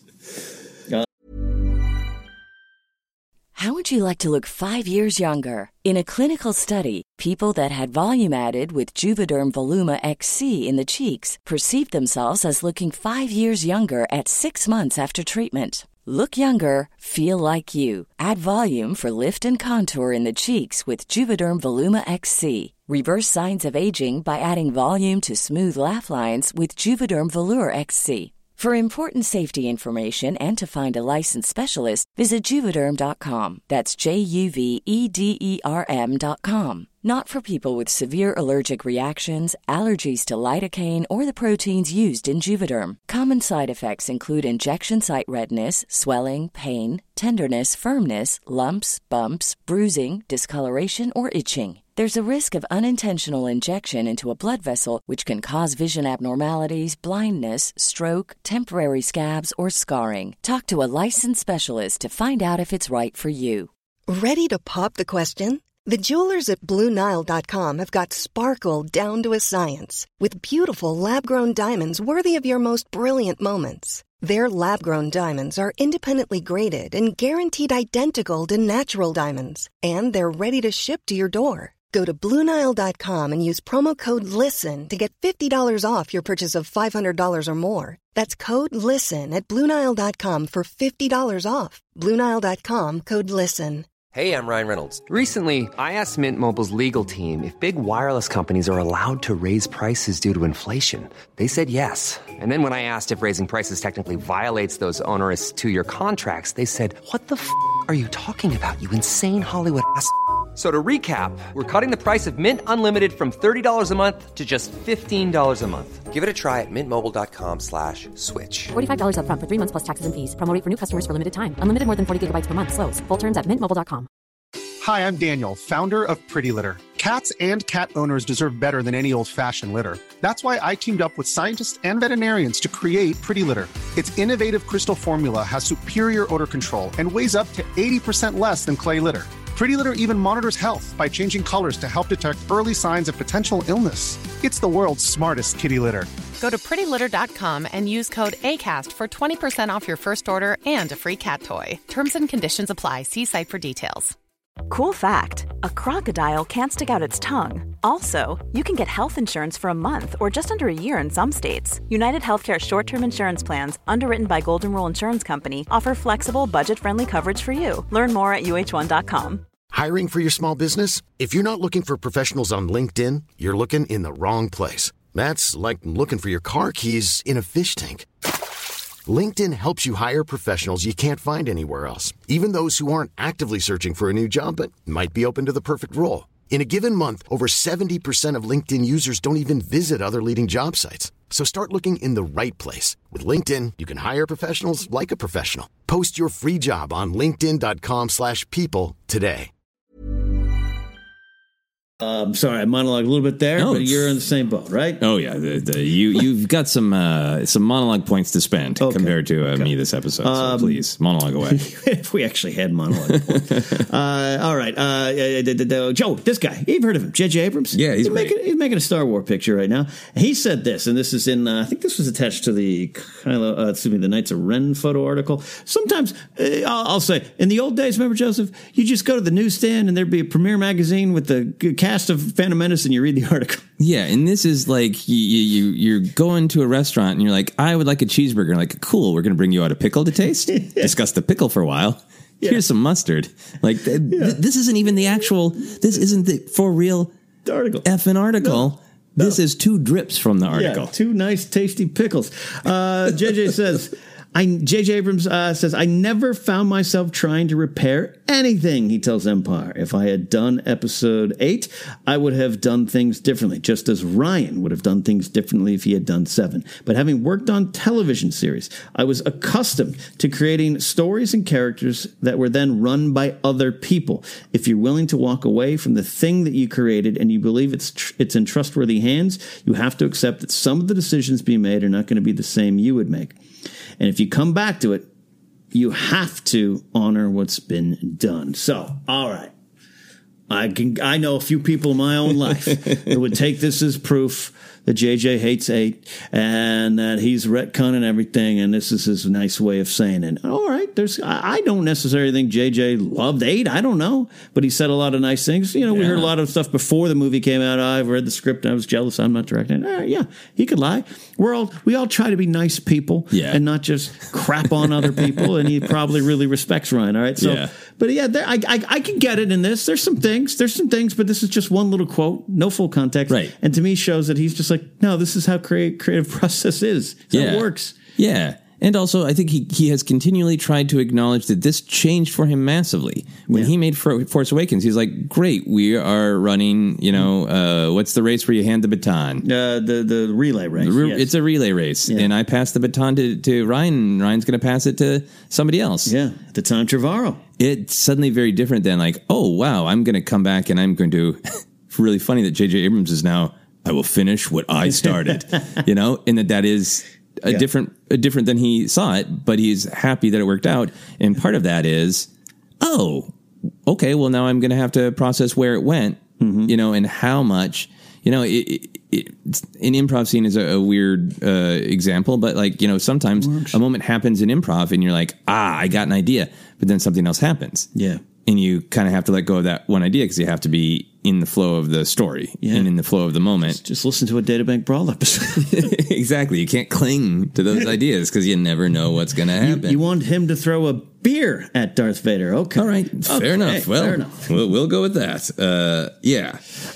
And I think my big picture reaction is I'm going to guess, pure conjecture, think this is more about how than what in the storytelling. Yeah. Because there have been comments about like, hey, we've known for a long time Palpatine was going to come back. Right. Hey, a lot of these big beats actually do match up with George's short treatments. You got Adam Driver saying, we talked about where... Adam Driver actually said it this way. We've talked about where Kylo Ren was going to end up. It's the how he gets there that we've figured out. Yeah. So a lot of that makes me just think that there's an extremely rough big picture idea. Yeah. And what JJ is wrestling with is like, oh, maybe he never would have went that intimate with Rey and Kylo in the second chapter. But he's like, well, but since that story already happened, then where do you go? Yeah. Or maybe if he always had Palpatine coming back, he's like, well, part of the story is Palpatine and Snoke. What do you do when they're two evil figures? But Snoke's gone, so I can still tell the story I wanted to tell with Palpatine, but it's different now because Snoke isn't there. Right. I think it's that kind of how questions. I absolutely agree. What? Yeah. Not like, well, I had this absolutely perfect, mystery puzzle of who Rey is, and you ruined it. I don't think there's any of that. I always just, to be blunt, roll my eyes at they don't have a plan for 7, 8, and 9, because the comments we've heard by the Adam Driver one is pretty powerful. Yeah. Adam's this very serious performer. He's, wonderfully intense. Yes. And doesn't understand why people call him intense. If someone want to interview, I don't think I'm intense. He's not in the game to protect, because he doesn't show up to these conventions. No. He don't care. Look at how many movies he's done in the last 4 years. Yeah. The man is an actor who wants to act. And talking to the press is a thing he occasionally does because it's part of his job. And for him to say, we had an idea, we knew where Kylo was going, is part of his process. Yeah. And then even then, he's going to figure out as a performer to make those choices and get there. That's how this all works. So it kind of goes to the I wish there was more connections thing. Like what connections? You just wanted another B-wing in the movie? We're getting those in 9. I'm excited. Yeah. Is that what you want? Or, I see, we're talking about the toys, but there's something on one of the toys that's also in the prequels, like a little insignia. Awesome. That's awesome. I want those little Easter eggs and connections, Yeah. but that's not story. And it seems as though the idea of we know where we're going, it could go wrong. People can criticize Game of Thrones Season 8 that they knew the ending. They got there different. Martin, that's not what I would have done. Yeah, you got a book. Go do it. Get it done. So I think you're 100% right. The how, that's way more interesting than the what, because the how is the question of like, oh, cool. How did you come out of that theater? I know they're already writing, but how'd you come out of that theater watching 8 and go, oh, Chris, all right, let's do this. Sleeves are up. Yeah. We got to figure this out. And they might not even have been writing, actually. Right? Yeah, the timeline I'm trying to remember. Yeah, because it was a while later that Trevorrow was let go, because it was right after Lord and Miller were let go. Correct. So that would have been... And Lord and Miller were let go like early 2018, right? Right. So I think... Well, I try to... they were... JJ was around. No, I remember thinking JJ's got to be... at the premiere, JJ was there. And it was like kind of like, uh-oh. Oh, boy. Oh, you got this now. Oh, yeah, you're right. Time flies fast. You're right. You were right. Because Solo came out in 18. So, but I think your timeline's right. Just put it to 2017. You're right. Yes. Don't get old, children. Don't get old. Time. Yeah, you're right. But regardless, it is like a... Yeah. He and Terrio weren't in on story meetings. They're in exactly what he's saying. They're taking what was created in 8 and they were working with it. And completely coming back. I mean, your improv example, that's like doing a scene and then leaving the building and then coming back for the third act and going, what's happened? What were you working on? Yeah. All right. So that's exciting. All those from Photos. Yeah. Photos indeed. In 2 quotes. I'll tell you, these Knights of Ren, they're pretty cool, huh? And I'll tell you one thing. I'm very excited for the Knights of Ren. Let's take a minute or two on the Knights of Ren, because I know I joke, but I love the idea of the Knights of Ren in coming out of Force Awakens. I just didn't feel as though I missed them in 8, but doesn't mean I'm not excited to see what they're doing here. I'm convinced Dominic Moynihan's one of them, but I could be completely wrong. Yeah. I think that'd be just interesting, you know? Yeah. A little different for that Hobbit. So, yeah, where are you at with the Knights of Ren? Bob, Carl, and Ted and the gang? Well, I think they are the students that Kylo took away from the Jedi school. Right. If not, I think that is going to be something that fans are going to clamor about, of where is our Charles Soule? You better be writing that comic book. Right. Well, he is, right? Because he's writing the night that Kylo Ren. So we might get some answers about who the Knights of Ren are in the comic book, not the movie. And he has said people might not be happy with some of my decisions. Yep. Yes, these things happen. Creators make decisions. And then we get to decide whether we like them or not, and talk and tweet about it. But yeah, I think part of me is just like, hey, I'm happy to step back and say, I love digging into deep themes, emotional canon, but I also just love that Star Wars is aesthetically cool to look at. And if there's not much to Knights of Ren other than they're Kylo's, gang, yeah, cool, because they look amazing, and I'm going to buy every action figure. Yep. And I'd also be perfectly happy, as we've discussed before, if they are a little bit more tied to the dark side philosophy of Snoke, and what is the meaning of Ren? What does it mean to be a master of Ren? What does it mean that they are the Knights of Ren? Could you go somewhere with that? If like that, it's an ancient Force dark side philosophy as old as a Sith, or is it more sort of cosplaying and kind of taking something that you haven't earned and just saying, I got a bunch of badass bounty hunters, put them in the same armor, gave us all the same name, and I haven't earned it. I'm just kind of uncomfortably wearing it the same way I did the mask. Right. Yeah. That beyond. There's lots of things to me that could be utter tip of the iceberg storytelling for just cool looking warriors. Yeah. And then great. We've got, a million comic books, podcasts, fan fiction to explore it. But I'm just looking forward to cool looking guys that have just a hint of backstory so we can spend more time with it later. Yeah, and I think that's what I'm expecting, right? I'm expecting one or two big sequences. I don't, I don't know. Look, that's a fun thing. I don't know, but I don't think Kylo's marching around with them. I think they could be against him just as much as with him. All these wonderful things, at least at one point in the movie, But yeah, I'm not expecting the entire movie to be Kylo running around with them, and that's what I want. I want that. I want a little piece that leads us into a larger world. Yeah, this just popped in my head. What if Palpatine just slaughters them? What if that's their role in the movie? Is like they have one scene decimating the Resistance or local populations. You go like, oh my God, and that's the Palpatine action scene of him just tearing them apart. Yeah. There's a certain subsection of fans who are like, well, what do you do now? Ryan's not destroying 7. JJ's destroying 7.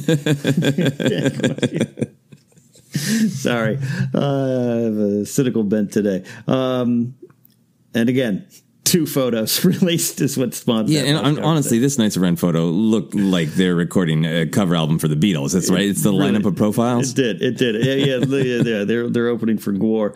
So we're going to this article here. This is, I'll admit, this is a meaty one that I haven't gone completely into because it was released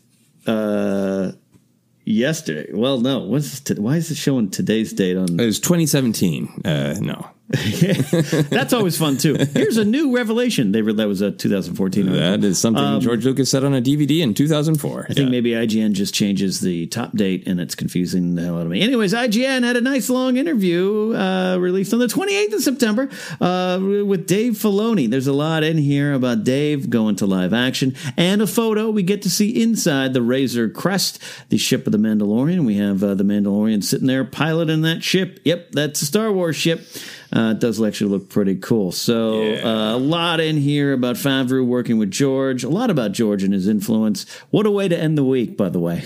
Yeah. We start with George betrayed, and now we have his number one apprentice. Yeah, the Padawan of Lucas. There's a lot of quotes I could pull here, but what did you pull out of this article here with Filoni?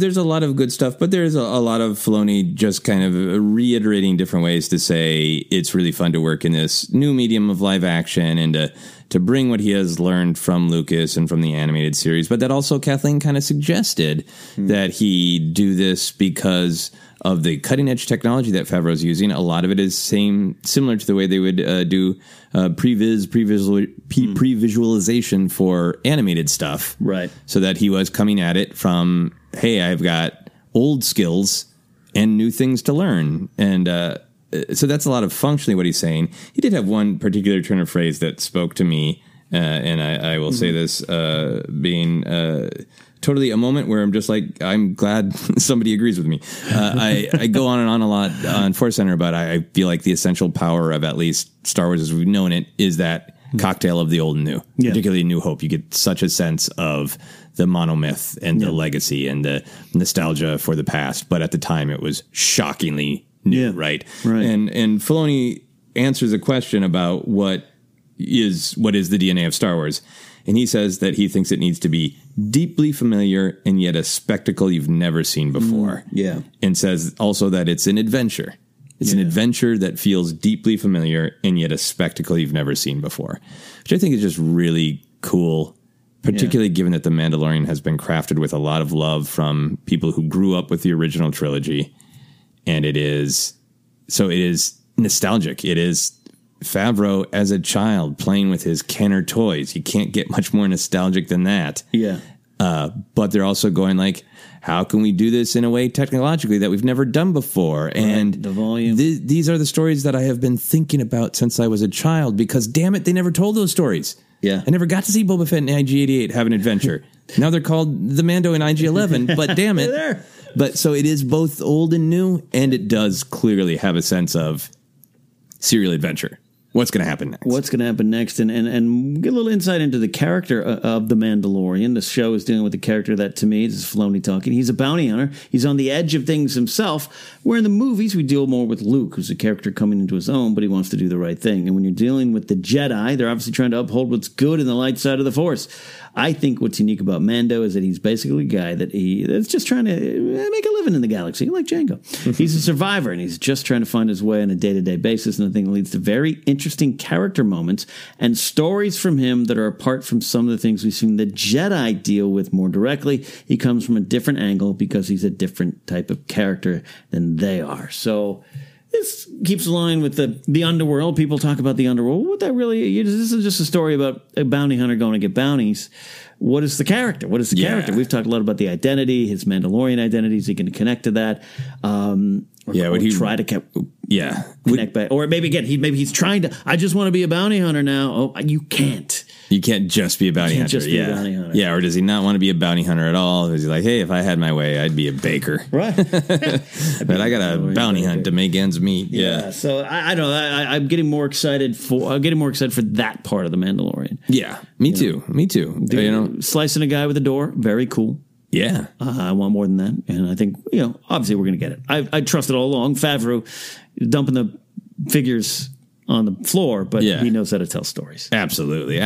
And I feel like what Filoni is saying in a way, because he's responding to these questions about you basically were the co-creator, co-storyteller of the Clone Wars, and you created Star Wars Rebels, and that has Kanan and Ezra, at least at the beginning, is like the main protagonist, right? He gets into the rebellion and many other characters, but I think for him and for Favreau, this seems like it's just going back to what we've discussed about A New Hope, is like Luke's the Jedi and the fate and the destiny, and Leia is the government and the war and the rebellion, and Han's like, hey, I'm just a guy trying to get by in the galaxy, and I'm hanging out at this scuzzy bar, and just like, I love that this is just that third of Star Wars. Yeah. The scoundrels and the bounty hunters in the cantinas, and nothing's ever in good repair. You're always struggling to make ends meet. Yeah. You know, and that's what Favreau said. It's the cantina scene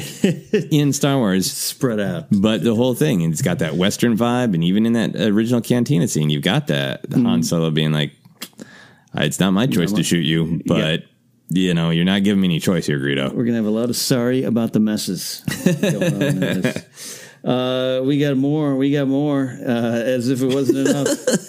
And crawling to the finish line. I love all of it. It was daunting, crazy. We've got Jedi Fallen Order. The trailer was released.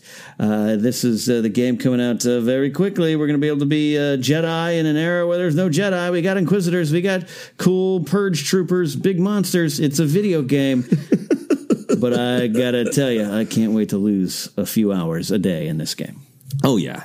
I mean, that looked like a cool trailer, fleshing out the story. Absolutely. I'm excited to play a Jedi and hit people with my lightsaber. Yeah. It also just looked, honestly, to me like, oh, man, there's at least 3 boss fights in there. This video, I'm going to have to get good at this video game in order to just get the story, right? Similar, you saw boss fights. I don't have the patience for, like, puzzles in games. So no. I get really upset. Like, what's the I don't know, the one that's Indiana Jones. Like, I get so frustrated. It's like, I don't have time for this. Like Zelda is a lot of puzzles. Kind of, yeah. I want to go hack and slash. So I saw one of them where something opens up, and I'm like, clearly, I'm going to have to press a tree, a rock, and use the Force on a lever and do it in a certain order. And I'm just already waiting for the cheat video. Yeah. But that aside, this is going to be fun. Yeah, it looks fun. To me, I think it will be a good way to make to try to work on my Inquisitor trivia and get them all straight, because there are so many different ones that you encounter in different places. You know, but there are a lot of them now in canon, and they do have similar names and some of them similar appearances. So that's one thing I'm excited to just spend a little bit more quality time with a couple of them and get to know them. Quality time, because they're going to kill me thousands of times. After watching this, I really wanted to ask you a specific story question. Gotcha. Okay, Cal Kestis, Jedi after Jedi stuff, one of the other characters is a Jedi as well. Yeah. Do you want the Jedi in this video game to die at the end, or also be taken off the board in some way? Die. And I like what happened with Ezra. Die. I don't know. Good look. Red, you know, some spoilers. Red Dead Redemption 1 and 2. Amazing. Bad things happen to characters you love all through the game, and I want that too. It just seems I'm totally fine with this Jedi remnant thing. You know, people survive. That makes a lot of sense. There were however many thousands of Jedi, right?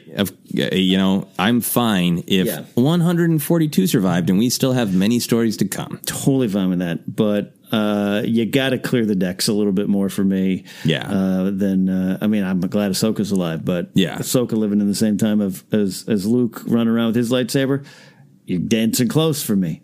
Not that nothing pulls me out of the enjoyment, obviously, but yes.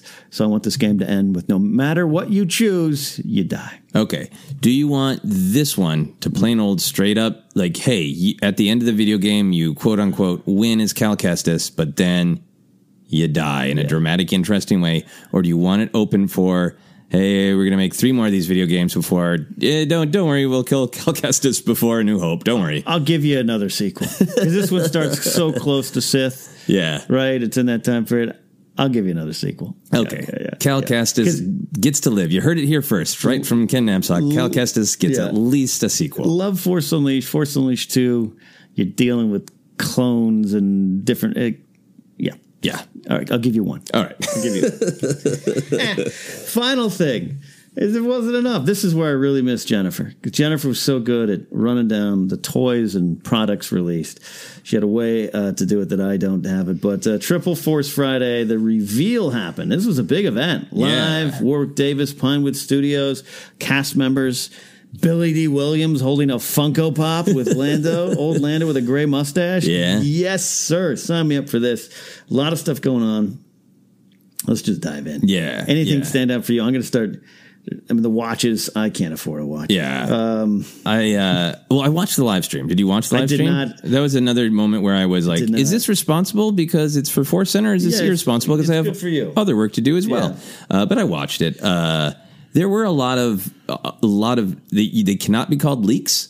Yeah. They cannot be called spoilers. Yeah. They were officially released. There were new characters and confirmations.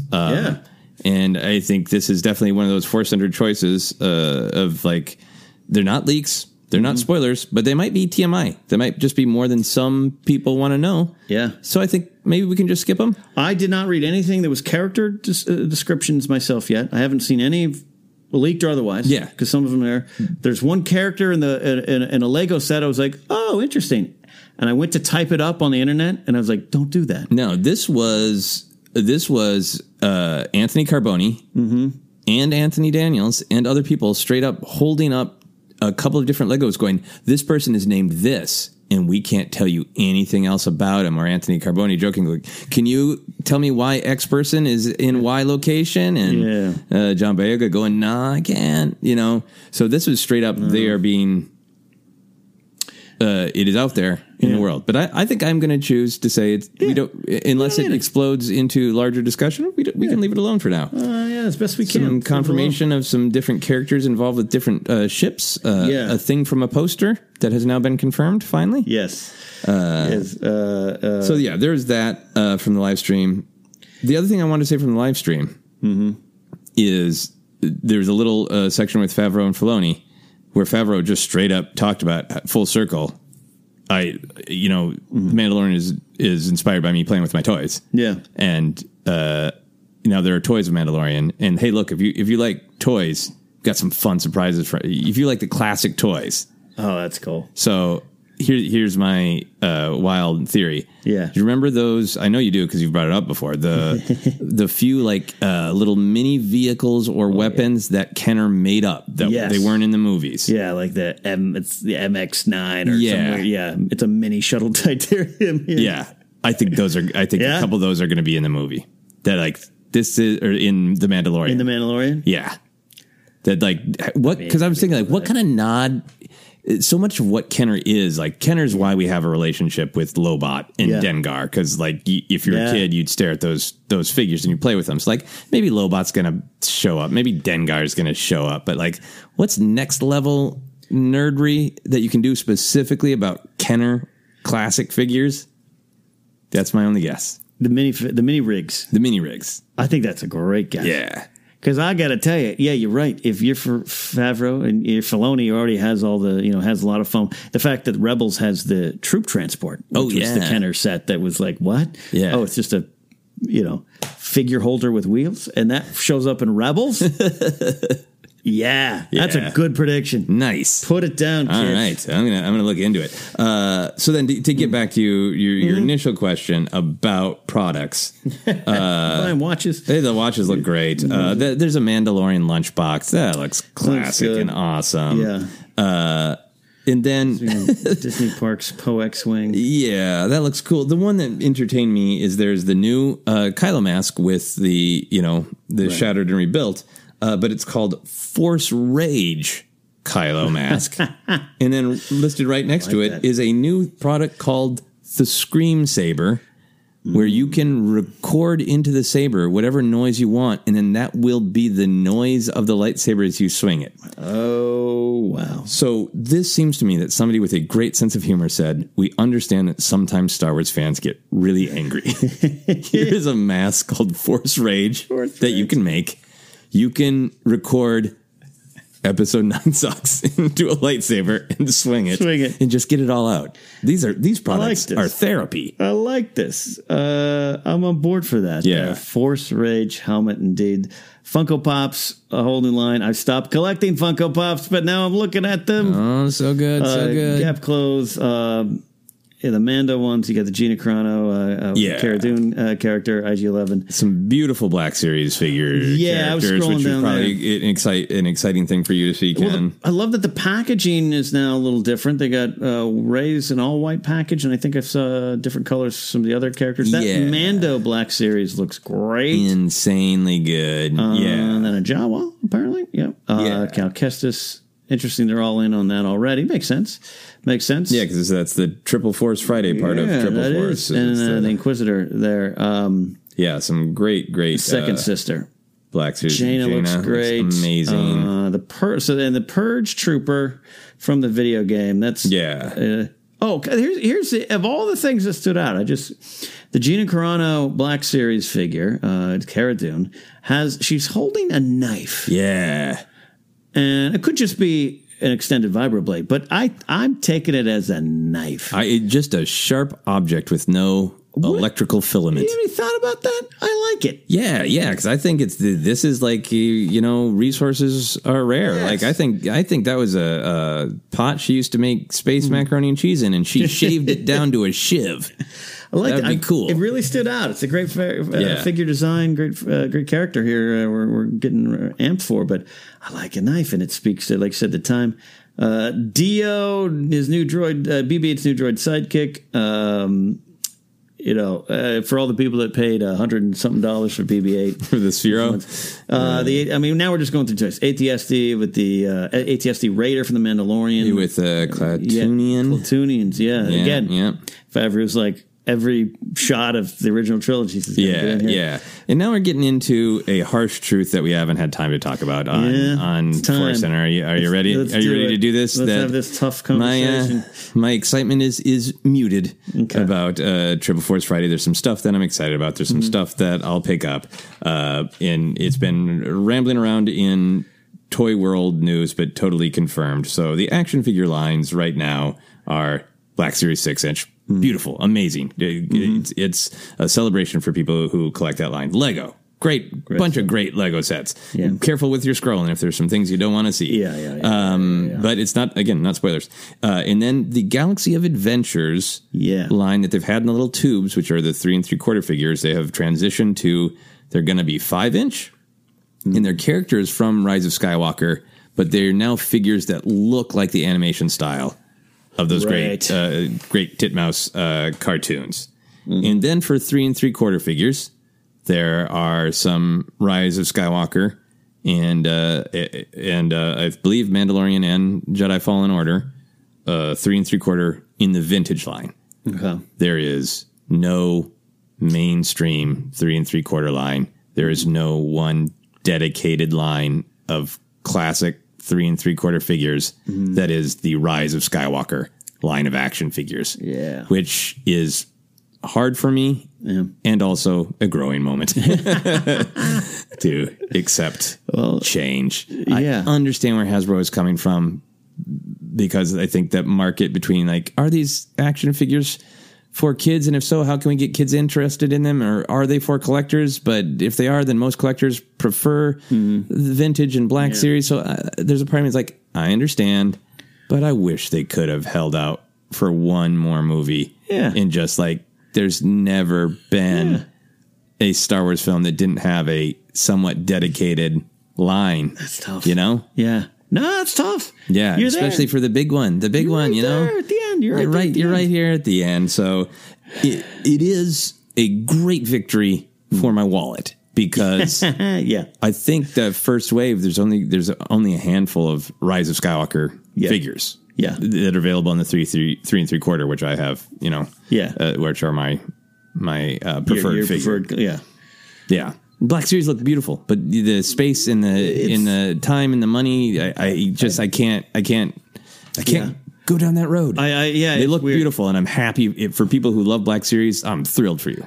Yeah, I don't know when. I mean, I don't know when I made I didn't make a conscious choice, but yeah, it's weird. I just started focusing on those. Yeah, I love Mike Black's theory of because they're the same scale in your hand as you were as a kid, holding the 3 3/4. It's just now the 6-inch seems the right size. With. Yeah, that's great. So I like that. This is and I get it. Hasbro. I don't think everything's been perfect with Star Wars going back to even Force Awakens. It's a different era. I wish there was more background characters and all those kind of things we grew up with. Excuse me. It's not. But yeah, this is it's an end of an era. Absolutely, it's an end of an era. End of an era, and who knows? Maybe we'll see a return. But I'll just put out there, like, I hope these 3 3/4 vintage figures sell like nobody's business. Yeah. Because if they're available, but they're just in the vintage line, they're a little bit more expensive. That's fine. I'm an adult collector. I'll pay the extra $6 hubris dollars for being an adult buying toys at Target. That's fine. But I just hope that they ramp up production. Yeah. Because I want these characters. I want some deep cuts, and I want all the main characters, Well, I want to give you my money, Hasbro. You want to. You need it. You need it. Triple Force Friday. What is that? This coming Friday, right? Yep. Oh, wow. If we thought, just as a preview to brace yourselves, if we thought this was a big news week, next week we got Triple Force Friday. Yeah. We got, I'm assuming, some big Lucasfilm news at New York Comic Con. We got the premiere of Resistance season 2 on Sunday, and we got that Empire magazine coming out. Yeah. We're going to have a sleepover to record the next episode of Force Center. And we even talked about, they did the Galaxy's Edge documentary on Freeform. I didn't get a chance to watch that at all. There's there's a Spark of the Resistance YA novel coming out. Yeah. Resistance Reborn. I got to read Bob Iger's book. There's just a lot to get to, Star Wars fans, but that's our look at the news, which is also the main show, which does mean we're going to get to some of your audience questions today. We still have them. Addie at Runner Dr. Chem Girl, catching up on the pod and curious, as you talk about the Disney Plus shows, do you think Solo would have been a larger success as a Disney Plus show? Yeah, this has come up before in various forms, but it's an interesting question to ask right now. Yeah. Because the answer is absolutely, to me, yes. Mm-hmm. I don't know if that would have been the answer if even Disney Plus was in the works. Let's say, it wasn't in the works, but if it was a true option, I don't know if it would have worked back then. Which back then being just over a year ago. Yeah. Well, I've already screwed up the timeline once this episode, so I won't get involved with that. I think the thing that we discovered is not only they were released back to back, there was the tension over the Lord and Miller decision, all of that, not enough time to breathe. But again, I, for myself, heard so many people saying, I don't think this is necessary. Why do I need to see this in a theater? And unfortunately, really big budget movies have to be necessary events. Right. I don't think shows on Disney Plus have to be. I think people would have been. I think people who had a cynical idea about Solo going in would have just watched it and been pleasantly surprised. Absolutely, that it was really awesome. And I think that would have changed the narrative of Solo. And also, it wouldn't have been under the microscope of the budget. Yeah, which is the big box office. Big reason that movie's considered, the failure in some people's eyes. The cost to make it, the cost to remake it. That's why I didn't take as much. But Addie, I think a Solo 2 or anything in that universe, a Kira movie, a Crimson Dawn movie, or whatever, if it's done on Disney Plus as a series, be like everything Jeff said. I really do second. The pressure would have been off it. Yeah, and as a fan, I would enjoy it. Like with the Kenobi thing, I cannot tell you how relieved I am that it's a TV show. Yeah, because it's like, hey, if you got Disney Plus and Kenobi's not your bag, you can watch The Mandalorian again. You're cool. I can enjoy being a Star Wars fan. Yeah. No, actually, we always do. Thank you, Addie. Michael Gibbons, at Michael Gibbons. How would you feel if we see Kylo break down Vader's helmet to remake his own, using the legacy of Vader to cement his own identity in the dark side even further? I think it's a powerful image, but I'm not sure how fandom would react. #love the show. Well, we love you, Michael. I've never really thought about this. Yeah. Retrieving the mask and pounding it down to help seal or even completely rebuild his mask. Yeah. What do you feel about that? I have a mixed reaction to it. I think, I think if that was the story that they chose to tell in episode 9, I think it would have significant meaning.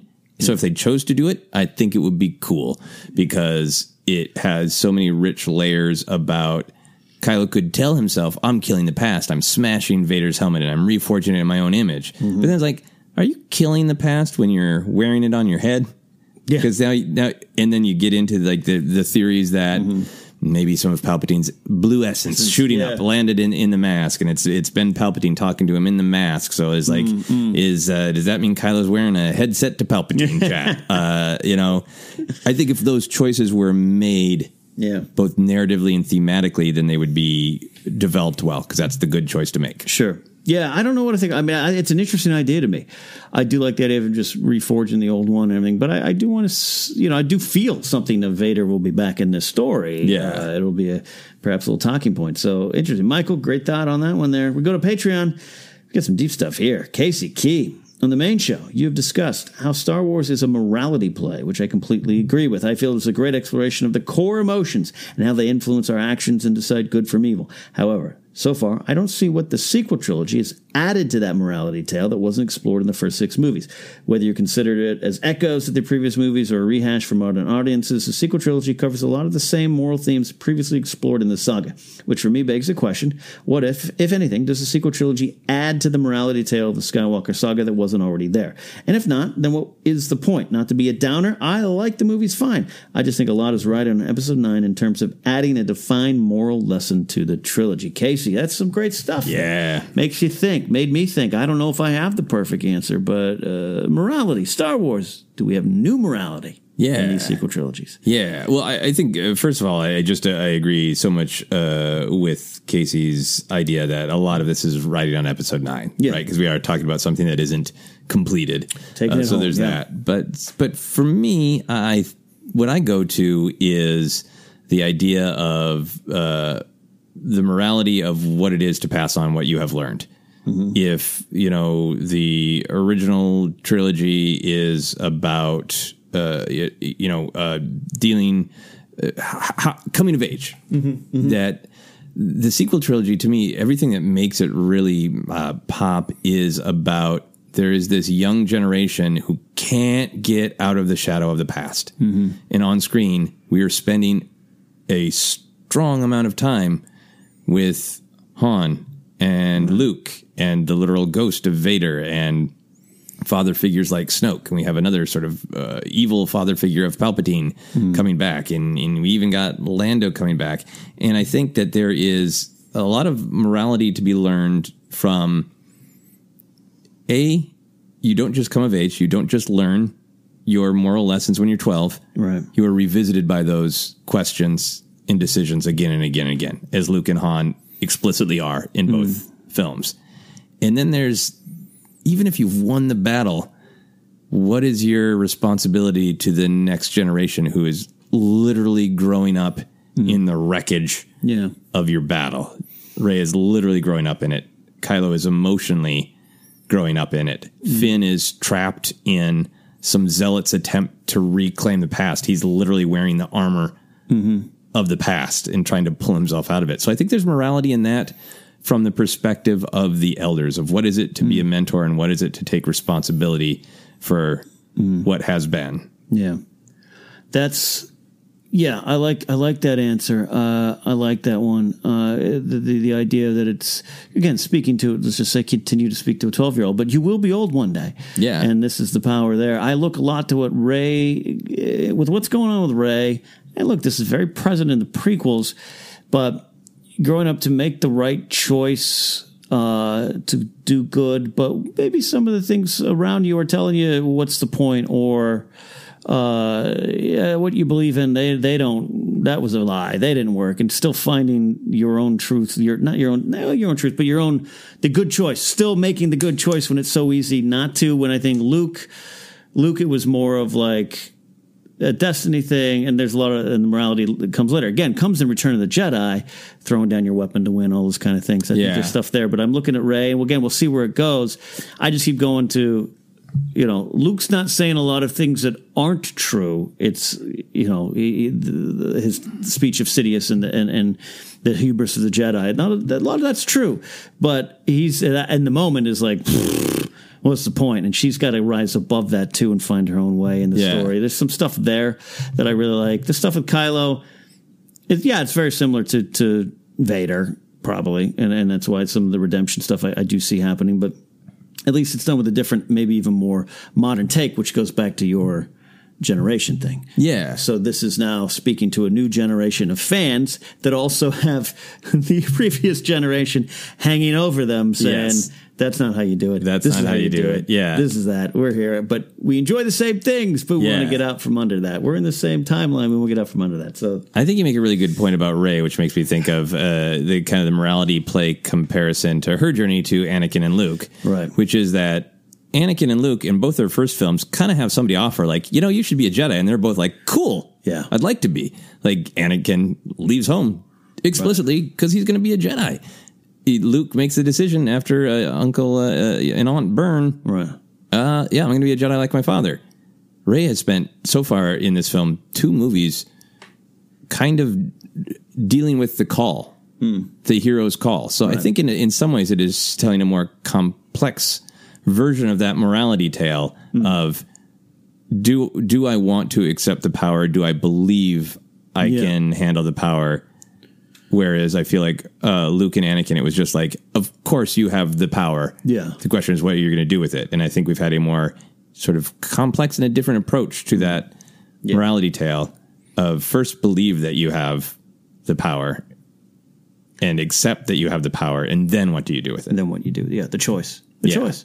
Going back to some of the Qui-Gon stuff and with Master and Apprentice and some of the recent Dooku Jedi Lost stuff of Qui-Gon, like, this is a choice to go the light. It's the choice. And you still have to make that choice sometimes.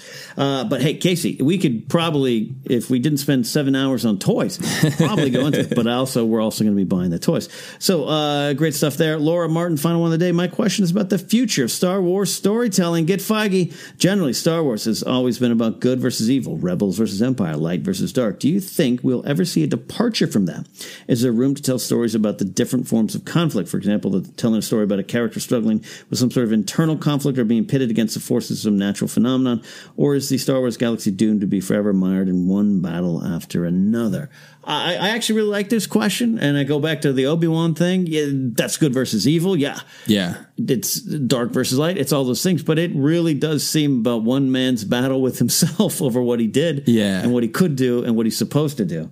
But yeah, I get the thought here. It's I think some of the lessons of the sequel trilogy, that old evil will come back again. Yeah. But there's other things there. Yeah, absolutely. I think that there's that approach that Laura's talking about, you're talking about in Kenobi, that, you got the conflict everywhere. You have the wars that's in Star Wars. You have the cool battles and the ships in that. But why is that person fighting? Right. What's at stake for them? We've never seen lots of stories. We've never seen, just someone trying to get off a planet that's exploding. Yeah. And somebody doesn't want them to, right? Right, and who are those people? We've never seen a buddy comedy, and what's at stake, actually emotionally in that. I think a lot of things could have the trappings of Star Wars and always have that truth of there's a light side and a dark side, and there are choices, but framed and filtered entirely through different characters' perspectives. Yeah. And I think even for, big new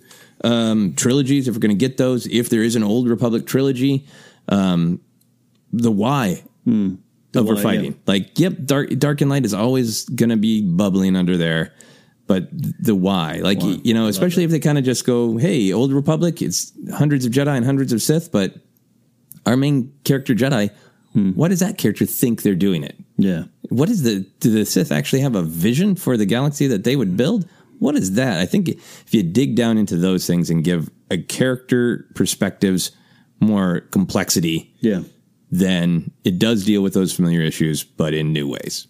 I really like that. And I'm someone who, would love to see the Rebels and Empire from here to the end of time in Star Wars, but I want it discussed in different ways. And we're going to review Alphabet Squadron this week. I think it gets to that. The Cassian Andor series, to me, isn't about Rebels versus Empire as much as who makes up the Rebels and who are the Empire. Yeah.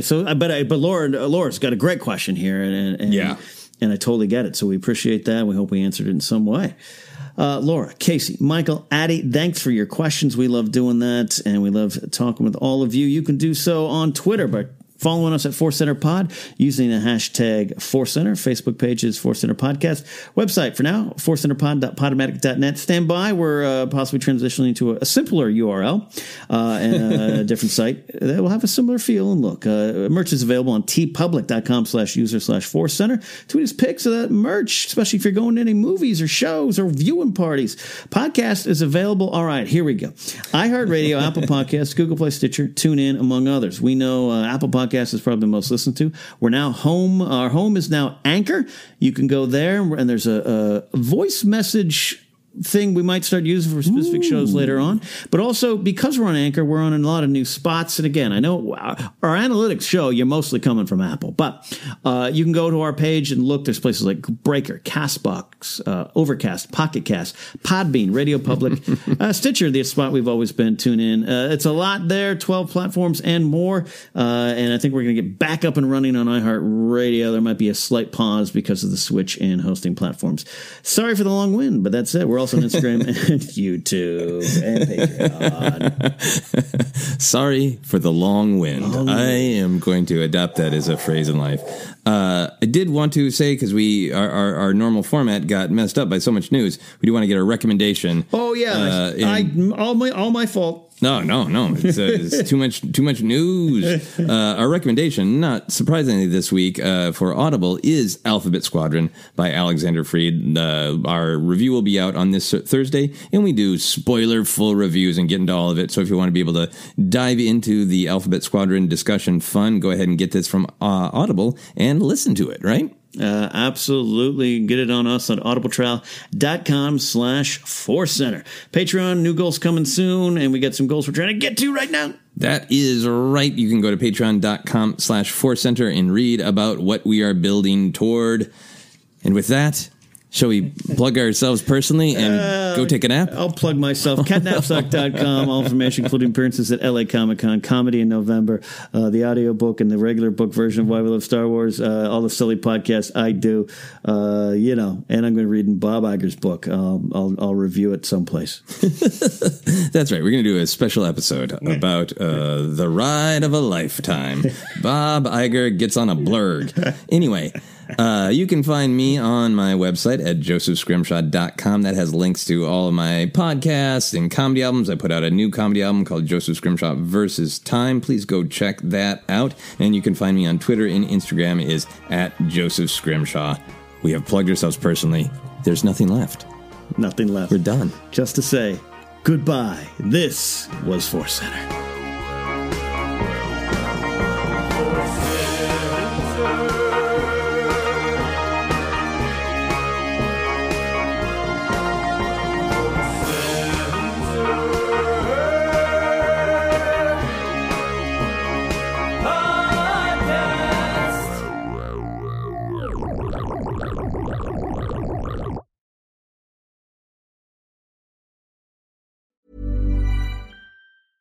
Imagine the softest sheets you've ever felt. Now imagine them getting even softer over time. That's what you'll feel with Boll & Branch's organic cotton sheets. In a recent customer survey, 96% replied that Boll & Branch sheets get softer with every wash. Start getting your best night's sleep in these sheets that get softer and softer for years to come. Try their sheets with a 30-night guarantee. Plus, get 15% off your first order at bollandbranch.com. Code BUTTERY. Exclusions apply. See site for details.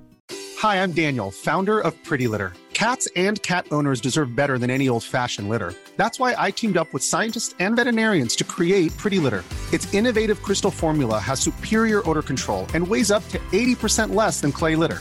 Pretty Litter even monitors health by changing colors to help detect early signs of potential illness. It's the world's smartest kitty litter. Go to prettylitter.com and use code ACAST for 20% off your first order and a free cat toy. Terms and conditions apply. See site for details. Even when we're on a budget, we still deserve nice things. Quince is a place to scoop up stunning high-end goods for 50 to 80% less than similar brands.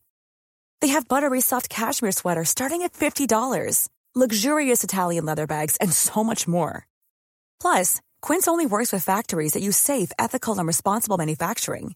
Get the high-end goods you'll love without the high price tag with Quince. Go to quince.com/style for free shipping and 365-day returns. Mom deserves the best, and there's no better place to shop for Mother's Day than Whole Foods Market. They're your destination for unbeatable savings, from premium gifts to show-stopping flowers and irresistible desserts. Start by saving 33% with Prime on all body care and candles. Then get a 15-stem bunch of tulips for just $9.99 each with Prime. Round out Mom's menu with festive rosé, irresistible berry chantilly cake, and more special treats. Come celebrate Mother's Day at Whole Foods Market. Hi, I'm Daniel, founder of Pretty Litter. Did you know cats tend to hide symptoms of sickness and pain? I learned this the hard way after losing my cat, Gingy. So I created Pretty Litter, a health monitoring litter that helps detect early signs of illness by changing colors, saving you money and potentially your cat's life. Pretty Litter is veterinarian developed, and it's the easiest way to keep tabs on your fur baby's health right at home. Go to prettylitter.com and use code ACAST for 20% off your first order and a free cat toy. Terms and conditions apply. See site for details. Even when we're on a budget, we still deserve nice things. Quince is a place to scoop up stunning high-end goods for 50 to 80% less than similar brands. They have buttery soft cashmere sweaters starting at $50, luxurious Italian leather bags, and so much more.